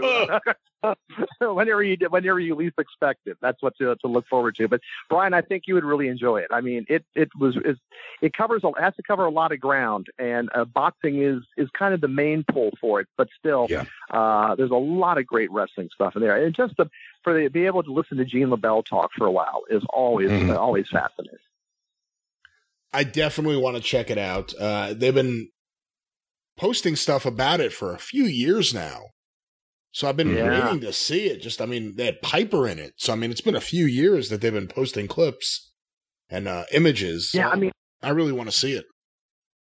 Yeah, and the sad thing was, because it took such a long time to put this thing together, and it was supposed to actually not air, but it's actually supposed to be screened at a local film festival a year ago. And because of COVID and everything, it got bumped. So they've been sitting on it for a year, and it must have driven them crazy to actually spend all that time and getting the film done. And then, you know, they have to sit on it for a year. They can't really show it to anybody. And it's also a sad state of affairs is that there is about a minute crawl at the end of the people who have passed away since they interviewed them. I mean, Piper interview on that was like literally a couple months before he died.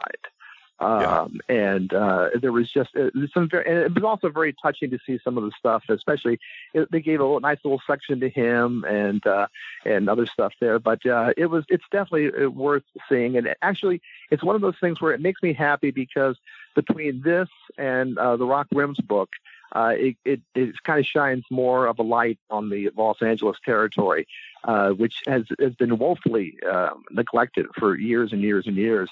And I'm hoping that this will create more interest in the territory, and maybe we can get some more videos and some more books and some more people working on the history of the area, because it is quite rich, quite offbeat and quite rich. Yeah, there was a lot of good stuff too in the Hornbaker Buddy Rogers book about LA. Yeah. You know, and I think a lot of people will probably surprised when they find out the LA office and the Hollywood office were two separate entities.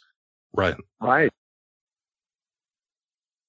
Yeah. And that's all I have, ladies and gentlemen. Oh, yes. The documentary, it's certainly the main focal point is, through the tenure of Eileen Eaton through so much of the Olympics history, both boxing and wrestling. So it's a very interesting sort of profile of her being such a trailblazer in a field rife with testosterone. Yeah, exactly. And it also made a nice little. It's interesting that Gene is usually very, very quiet about any criticism of Mike, his brother, who is the promoter. And he did make a reference in the movie when he said, was Mike my mother's favorite? Does a giraffe have a long neck? Yeah. And at one time, I was actually, and Gene very rarely broke kayfabe, but he was with a group of people, and I think he had an adult beverage one time, and he told me a story about getting really mad at the way that Mike had treated a couple of the women in the office, and going into the office and picking up Mike by the neck and slamming him up against the wall. And he says, my mother walked in, and all of a sudden we were like 5 years old again. We had our heads hanging down. Sorry, Mom. We won't do that again, Mom. That kind of stuff. So it's a great movie. I really recommend it. And I hope that when they release it on DVD, they include a lot more footage, because I'm sure they shot just a ton of stuff. Not too long ago, I put up on Twitter and Facebook on the Wrestling News account a photo that I found. It is a Theo Ehret photo in the files of, it seems like it's a party or something. It's certainly after the matches.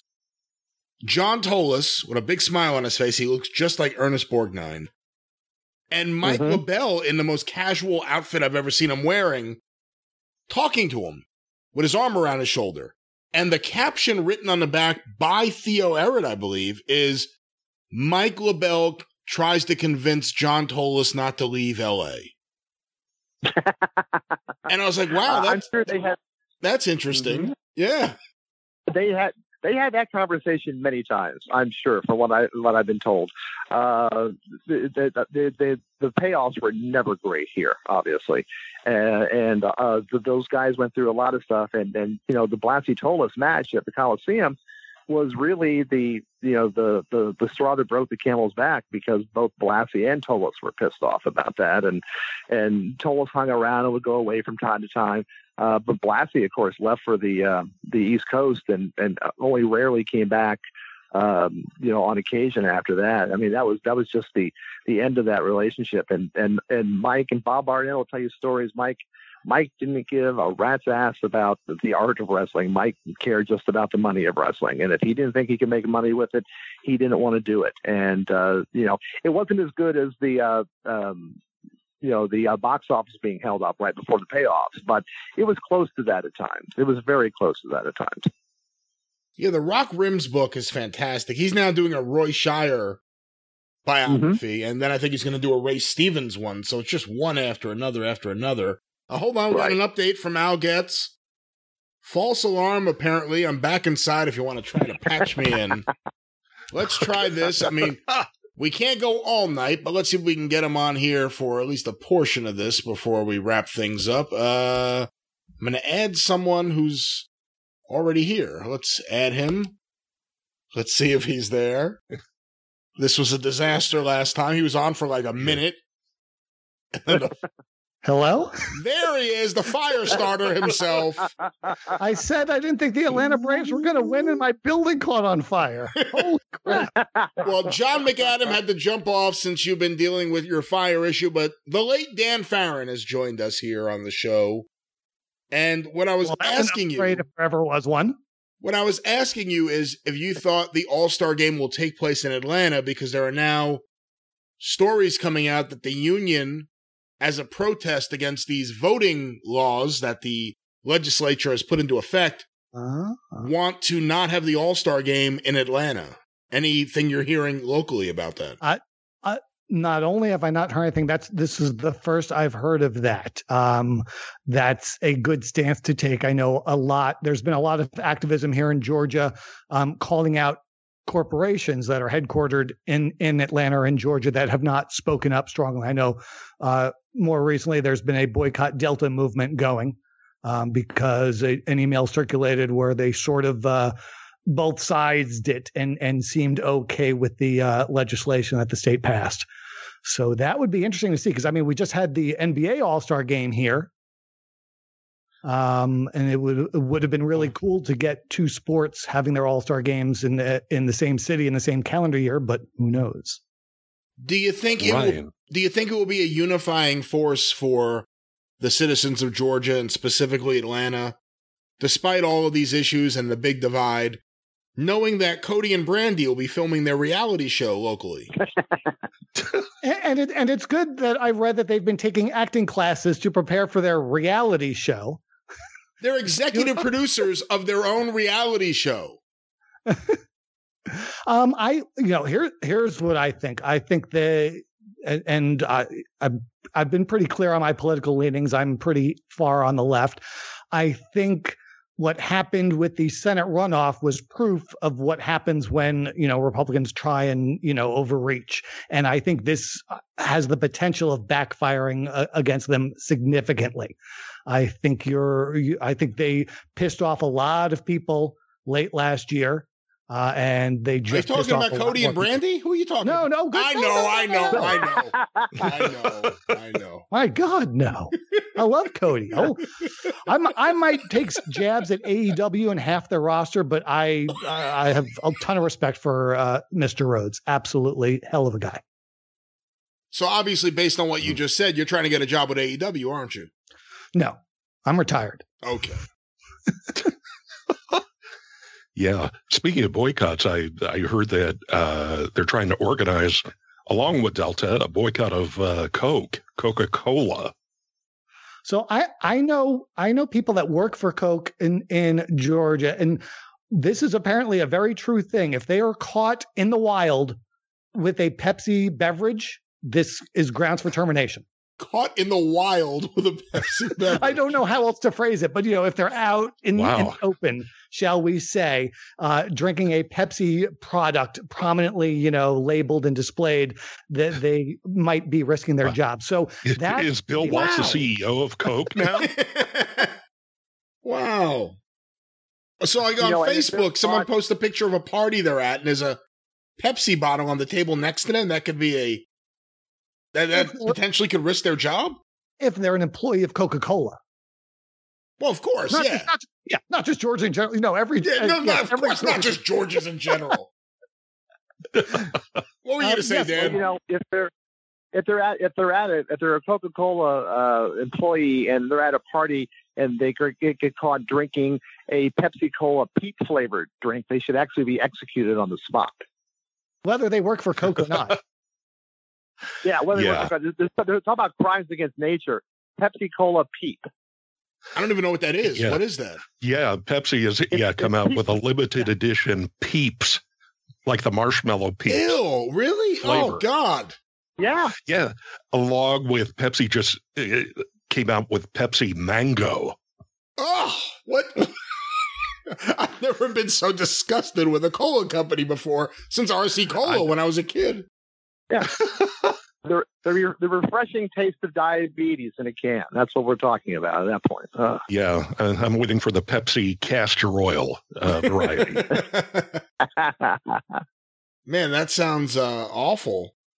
But hey, Al, let me ask you this. Being in Atlanta, are things starting up yet for the local indie scene? Or what do you think like the next 6 months to a year are going to be like as the pandemic doesn't completely go away, but people get vaccinated and things maybe get a little bit more under control? What's going on locally with wrestling?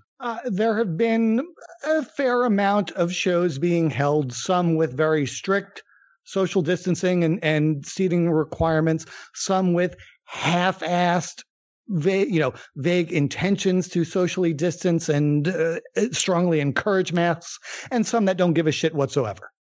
And I think over the next few months, Georgia just announced all ages are available for the vaccine. I actually have scheduled an appointment to get my first dose of the microchipped vaccine in a couple of weeks. So I think slowly but surely groups will start to run again, and to based on who the promoter is, to varying degrees of safety and a sort of slower rolling out process for some, and whatever, we're all clear now for others. Okay, well, we'll see what happens. I think, up here, it's still not all ages. Up here, it's still, I'm on a list. I'm waiting for my vaccine. Dan just got his. Lou, what's your status? I got the first dose about a week and a half ago. My next one is upcoming, the second one in about 10 days. I want that Johnson & Johnson one shot. Are you sure, though? These are the same people that produced poisonous baby powder several years ago. I know the guy. I know the guy that sued them for that. So I figured if anything goes wrong, I'm set. Stephen Pinu. Yeah. I know exactly what to do. Hey, Al, on the most recent episode of Charting the Territories, of course, available at chartingthepodcast.com or wherever you find your favorite podcast. What do you talk about with Sonny Roughhouse Fargo? Jim Cornette was curious when I plugged it on the show. I mean, we talked about basically the same talking points of Roughhouse's career. And as a matter of fact, we linked to the YouTube video of Jim talking about Roughhouse, basically the double life that he led and how, on a limited basis, he may have been the man who popped a house more than anybody. If you look at, the week before, Roughhouse to the week of Roughhouse, he truly might have been the best short-term regional draw in wrestling history in that, his name on the card. And that's because he was only there for a couple of weeks at most. Whereas anyone else brought in to pop a house is usually, coming in as a regular or for a longer program. But, we just talked about how he also didn't like to be photographed a lot when he was working as a referee, just in case the magazines, got out in the Gulas territory and fans might make him figure out who he was. So we didn't really dive too deeply. We just touched on the main points. And that's the challenge when we talk about these wrestlers is we want to find people obscure enough that people don't know a lot about them, but well-known enough that they know their name. So it's what I call the Swamp Thing rule. Because Swamp Thing was a movie in the 80s that everybody heard of, but nobody ever actually saw. So the idea is to come up with names that everyone's familiar with, but might not know some details. For example, one of the wrestlers we talked about was Dennis Stamp. Of course, everyone knows some, his Beyond the Mat appearances, but they might not know more about his backstory and how he was actually a policeman for LaBelle at one point. And at one point when he worked in Las Vegas as an exterminator, he said he would often be working in people's homes and be able to see himself on TV if they were watching wrestling at the time. Al, I want to thank you because I was listening to the show the other day, and having seen Dennis Stamp out here in like 74, 75, I always felt that everybody, he's just become a joke. He becomes a punchline because of the movie. But he really was a really kind of a decent worker. He never was much more than mid card here. He held the TV championship. He did do some main events. I held the tag titles with a bunch of guys, but he worked on a regular basis. He was interesting to watch. I saw him work main events with John Tolis. I saw him against Bobby Shane. I saw him against a bunch of Mighty Zulu. He got a match out of that stiff, and that's not the easiest thing in the world to do. And he was always really good. And I always felt that what we saw in the documentary was the same thing that 1,000 guys have done from time to time about complaining, especially the old school guys, about not being on the card or wanting to be on the card or trying to get onto the card. And I've always hated whenever somebody brings up Dennis Stamp's name, they just make fun of him. And he really was a decent worker. Yeah, so many of them are, and so many of them have stories other than the one or two things they might be best known for. And that's one of the reasons why I like the podcast, because my blog is a lot more stat based. It's a lot more about the numbers, and the podcast, especially with John Boucher, who just knows so much, it allows us to go almost like a VH1 behind the music on some of these guys. Although we try and highlight people that actually did some positive things. Talking about how Len Rossi had a positive post-wrestling career. Same thing with Bugsy McGraw, actually went into the nursing field after retiring from wrestling and had a long and productive career in nursing after his wrestling days were over. And there's so many stories like that, and so many guys, like you said, Dennis Stamp, that this was their career, and they deserve to have, as I call it, some sort of back of the baseball card stats, some sort of stat line to quantify their achievements, aside from he was in that movie on a trampoline and he was a big joke. No, he was a lot more than that. He had runs in Amarillo. He had runs for McGurk. He had the run for LaBelle. And these are the types of things that need to be, for lack of a better term, charted. And I believe that scene in the movie, forgive me, Dan, but I believe in Beyond the Mat, that was all set up for the movie. Like, there was kind of like a reality show. There was not this whole thing in real life where he wasn't booked, he wasn't going to be there. That was, I believe, a plot kind of set up for the movie. Yeah, I know Roland Alexander's role was pretty much scripted, because I actually worked for Roland not long after I think they filmed his stuff. Yeah, but I'm wondering how Dennis Stamp, did he get talked into jumping on a trampoline with holding a couple of barbells, dumbbells? Or was guys really have done a lot less for publicity. Yeah, guys have done a lot less true enough. Publicity. It worked for Matt and Jeff Hardy. They started out with the Trampoline Wrestling Federation in their backyard, so maybe this is a thing. But not with their mom's weights on the trampoline. Having seen pictures of Matt and Jeff when they were teenagers, those dumbbells probably weighed more than they did when they were teens. What were you going to say, Dan? Oh, I started to say that also Dennis Stamp was in the bloodiest live match that I've ever seen.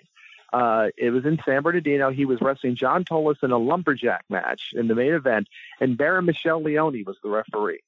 And I couldn't figure out why the Baron was refereeing in a white turtleneck, light blue pants, and a pair of white shoes. I mean, it kind of seemed like a strange referee's outfit or whatever. And then at the end of the match, which Stamp won, Greg Valentine jumped in, and he and Tolis just made Stamp into a bloody mess from head to toe.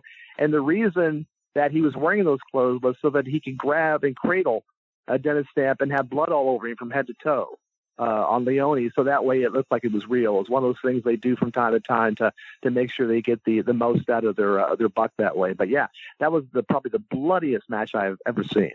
Wow. Well, you killed the room. Congratulations. Well, I'm sorry about that. No, that's all right. Yeah, whenever you see someone wearing white, you figure they're going to bleed. Yeah, I'm trying to think of the bloodiest match I ever saw. Yeah. Bloodiest match I ever saw live is probably Heavenly Bodies versus Thrill Seekers when Jericho hit his gusher in 94. That's probably the bloodiest one I ever saw live. Mine might have been the Taipei Death match. In ECW. In 95. Yeah. You know, I actually don't know if I ever watched that match because it didn't air on TV. It was only on the home video. And I remember just for whatever reason, not really wanting to see the match. I was curious that they were doing it, but I don't think I ever watched that match. I remember after the match, the bloody tape, which had shards of broken glass or whatever on it. One of the Rottens gave it to one of the guys I knew who was up there for the fan convention, which was also why I was up there. And this guy left it in the hotel room. Can you imagine the housekeeper cleaning the room and finding a bunch of white athletic tape with perhaps shards of broken glass on it covered in blood? And what her reaction or his reaction must have been. You know what? If it was the Travel Lodge, I'm sure they were used to it. I'm sure they were very used to it. Good point.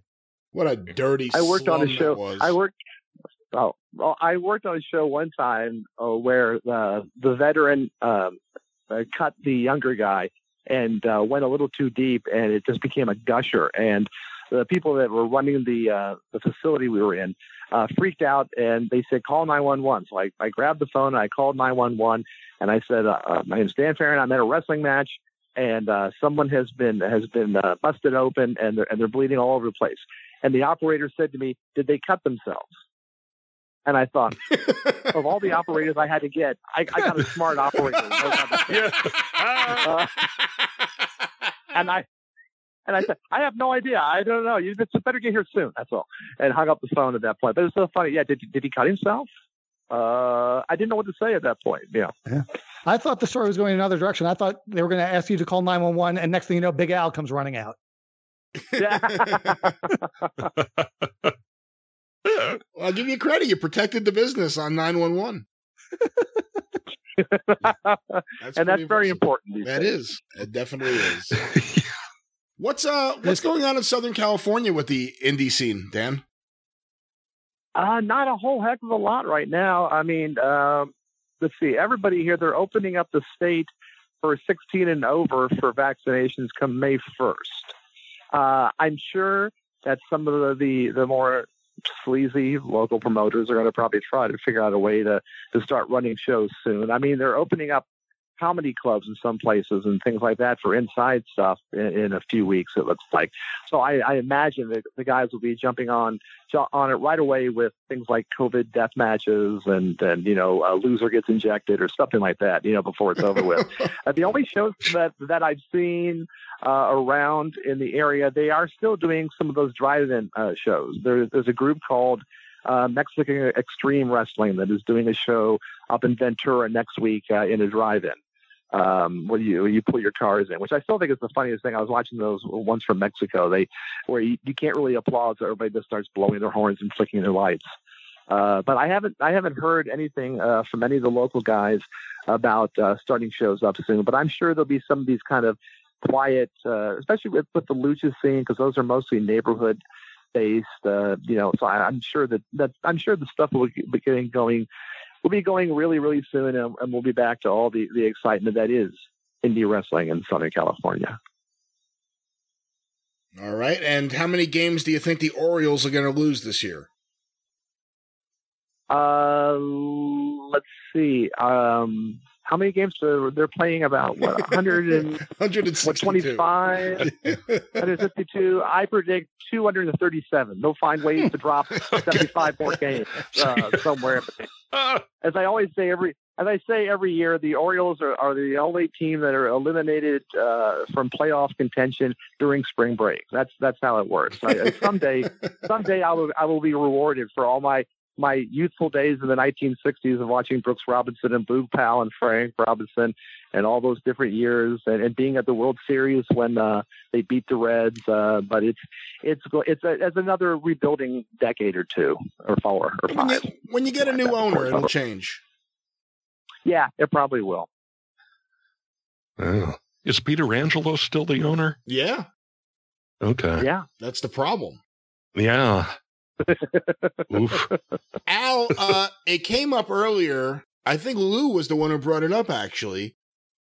Your plan to be in every stadium that's active before anyone else. Right. Talk about So that. obviously, yeah. So last year, during the Star Wars, we mentioned that I had been planning to go to the new stadium for the Rangers on opening day, on their home opener. And in theory, be the first fan to set foot in that stadium on a game day that had been to every other active MLB stadium. Of course, COVID wiped that out, and they ended up, because they had the playoffs there, I think they had the last 2 rounds, they let some fans in. So there almost certainly has been someone in there that's been to every other stadium. So that dream is gone.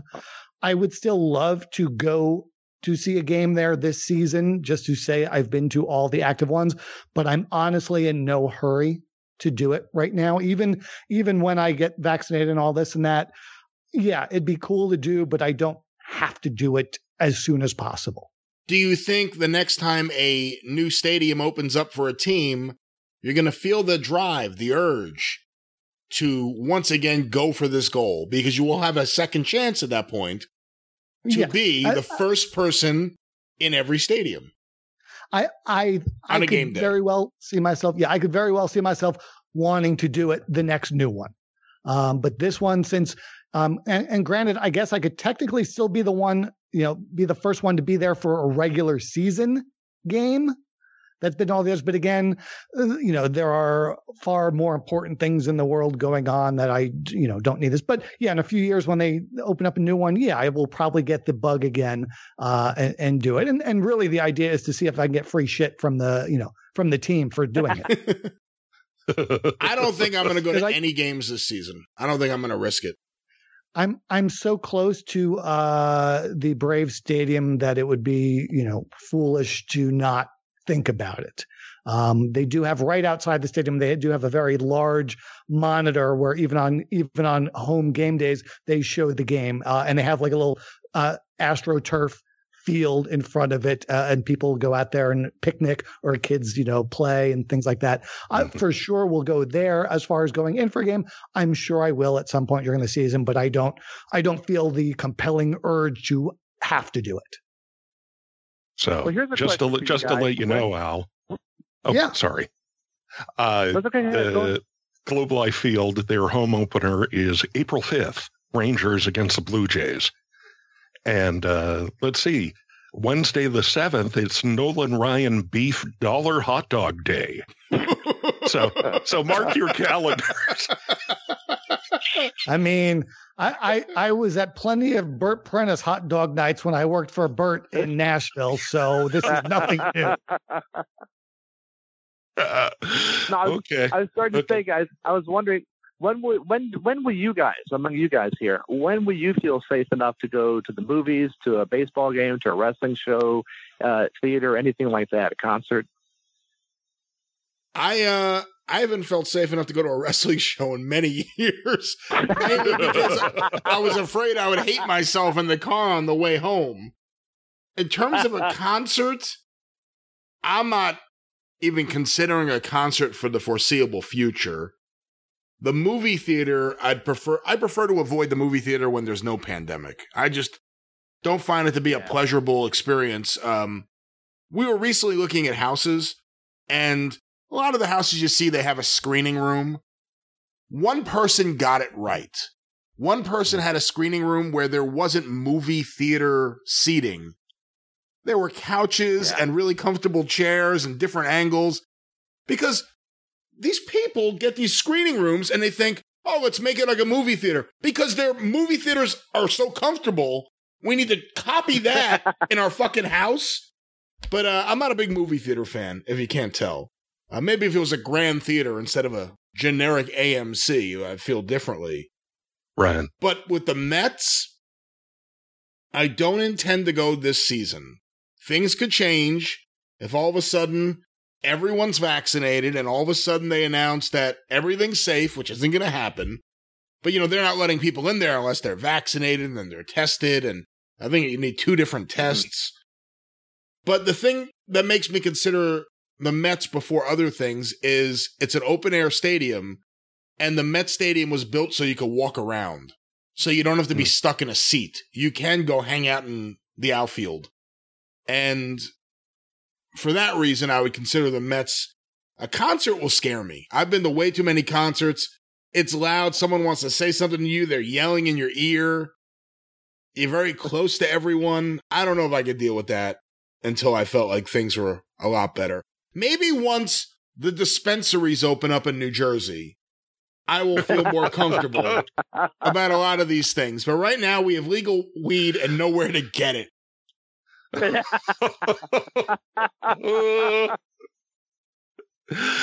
Well, ain't that something? To answer that question, I actually went to the movies in October.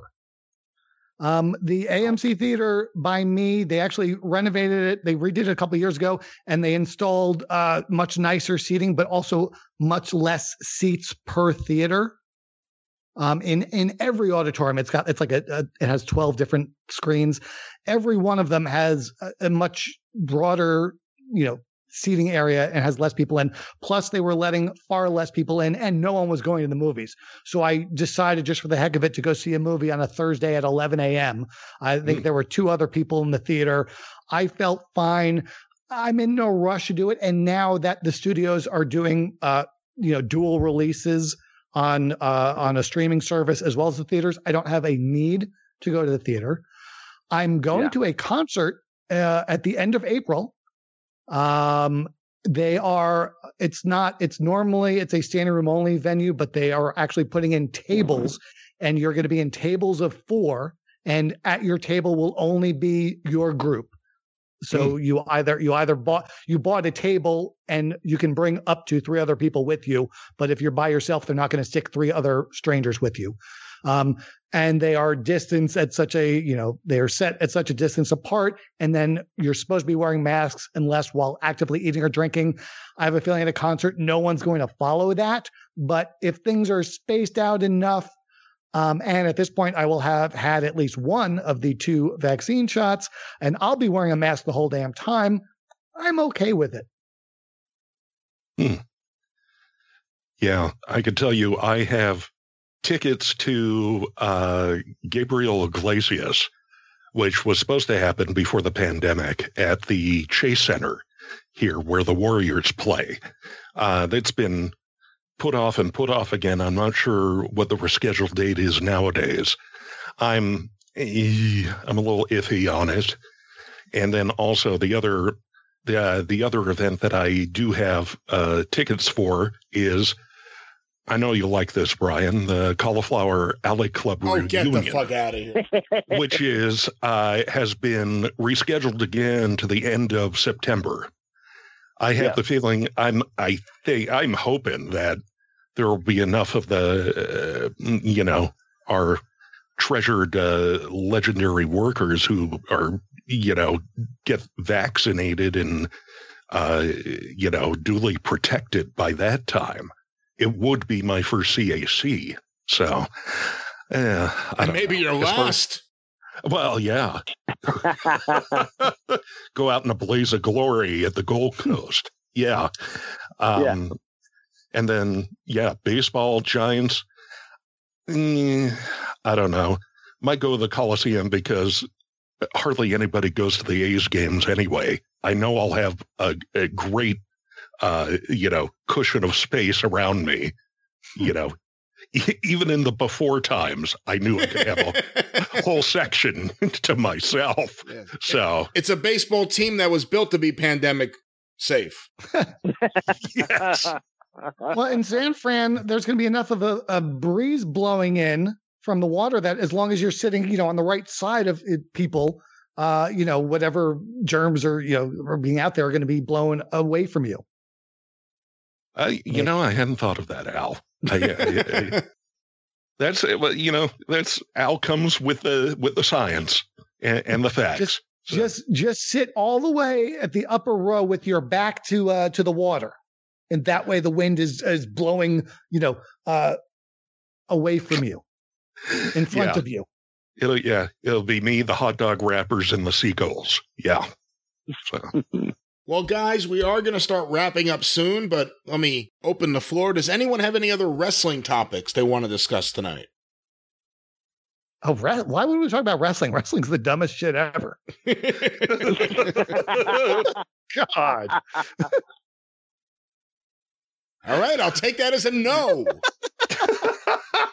From these three fine wrestling podcast guests. Why ruin a perfectly good conversation? That's what I say. Why ruin a perfectly good conversation without bringing some of that stuff up? Oh, come on. Oh, my butt, my hole does not merit a discussion. That's amazing. Oh, the WWE. Listen, I have been a wrestling fan 50 years. This year is my 50th year. I started watching the 55, whatever it was, back in 1971. And I can't ever remember. And I grew up on the WWF at the beginning. I lived in Maryland, and for the first couple of years I was living there. And then I used to check in. I mean, obviously with the expansion in the 80s. Then I've seen a lot of WWF over the years. I can't ever think of a worse period in the WWF or the WWE, excuse me, than right now. And then to take the only joy that I have about them, the network with all the old stuff on there, and yank it from my hands. And I doubt very much that it will even ever make the transition to Peacock. It's very, very sad. Again, I'm not one to complain about it because I don't watch that much of it, so I don't hate watch. But boy, I find myself I've been buying more wrestling books and DVDs and hunting things down.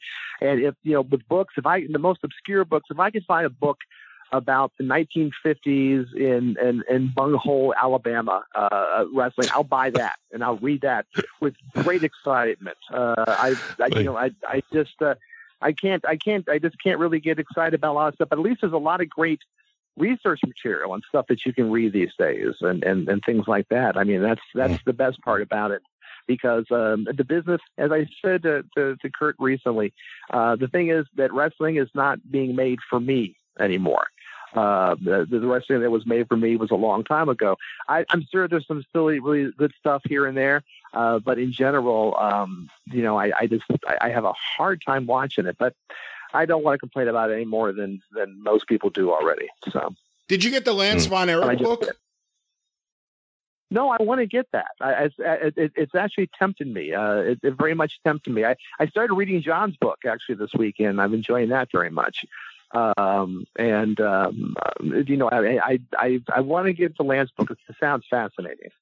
I just got the Lance Von Erich book, the Mad Maxine book, which is a novelized version or a fictionalized version of her reality. And then I also got, let me get this one here. I saw someone post this online and I had no idea about it. And I said, I need this. It's a kid's book entitled The Great Antonio. And I thought this I need for my collection. And then I could actually read this to my kids. The story, there's no Inoki chapter in here. I mean, it's all drawings and, watch drawings. Inoki stomp Antonio. Stomp, Inoki, stomp. But it's all about the great strongman. Here's the back cover. What made the great Antonio so great? He weighed as much as a horse. He once wrestled a bear. he could devour 25 roast chickens in one sitting.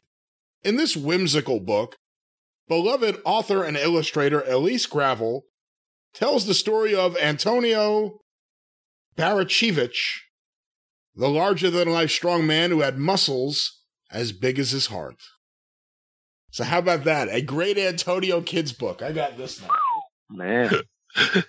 Oh. I'm waiting for the New Jack Kids book. That'd be the I can see you open it up and the Natural Born Killers just plays through the whole thing. Yeah. It's a coloring book, and the only crayon they give you is red. Yeah. Oh, man. And Just I draw have blood on everything. And I'm going to read this on the next 605, or at least parts of it. I have right here my classic copy of How to Defend Yourself in a Cowardly Manner, written and illustrated by Leaping Lanny Poffo. Lanny Poffo, yes. And boy, these illustrations. Oh, boy. Now, wait, is there an illustration of the thing he's allegedly famous for? Okay. No, thank God. Ooh. Wow. Yeah, is it better or worse than the illustration of the Jim Londo's Tijuana Bible? Well, I could read some of that. Hold on. Let me read a little bit here. This is from Chapter 3, Exploring Some Myths. I'll read it in the Lanny voice, to the best of my ability. A black man... Hold on, let me try this again. A black man does not have a harder head than a white man, and that kick him in the shins bit hurts for everyone. A man walked into a bar room and said, I could beat anybody in the world. A big guy gets up and says, you can't beat me. And with that, he exclaimed, besides you. Do you think you could win a fight if you kick in the genitals? Be careful not to pick on Ken and Barbie dolls because they have no genital. What is this? I once knew a girl who played with dolls, and when she got older, she was shocked. All right, well, this... Oh, boy. Wow. The unrhyming wit and wisdom of Lanny Poffo. 60 pages of this here.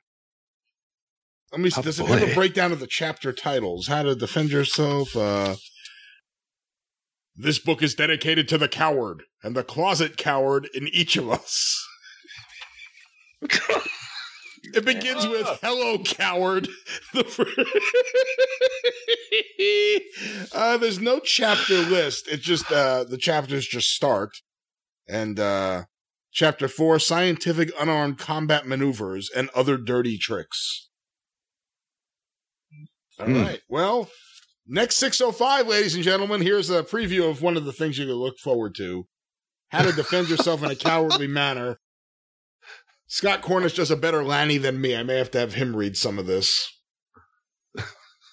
Maybe Rock will buy that book and turn it into a companion series for his series. You think? Young Lanny. Young Lanny. Ugh. There was a video in Mid-South Wrestling when he debuted. They played like the week before he debuted. I don't know who this was supposed to appeal to. At one point, it's just a kid standing on his shoulders. And then, like, they would go to him in between these clips, and his quotes would be like, I fight for what's right. I fight for truth. I fight for good. Like, it's just, what is this? Who does this appeal to? And the answer was nobody. Nobody. The answer was Mid-South fans that like Paul Ellering, climbing on kids and doing pull-ups on pipes. Oh, that's... imagine if he had actually been healthy enough to make a comeback coming off all those bizarro videos they had with Paul Ellering for months at one point. Yeah. All right, well, guys, we're going to start wrapping up this segment of Star Wars. Has everyone predicted who they think will win the World Series? Dan, you haven't. No, I have not. I predict the Yankees. Of course you do.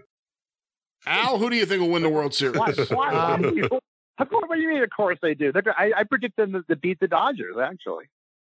Yeah, I think when I first came on before fire broke out in the Atlanta suburbs, before Gone with the Wind Part 2 started filming, right? I predicted the Dodgers are going to do it again. And Lou? Just for the hell of it, the Tampa Bay Rays. All right. Well, of course, the correct answer, the New York Mets. But with that, we wrap up this section of Star Wars. I don't know how much longer the other segments will go. So this will either be, let me rephrase that. So this will either be the middle section of the show or the end of part 1. We really don't know yet. And either do you. Nobody knows. Nobody knows. But until next time, I want to thank Mike Sempervive, John McAdam, Lou Kippelman, Dan Farron, and of course, the fire starter himself, Al Getz, who knows how to make an entrance here on this show. We'll be back with more Star Wars, but until then, let's go Mets!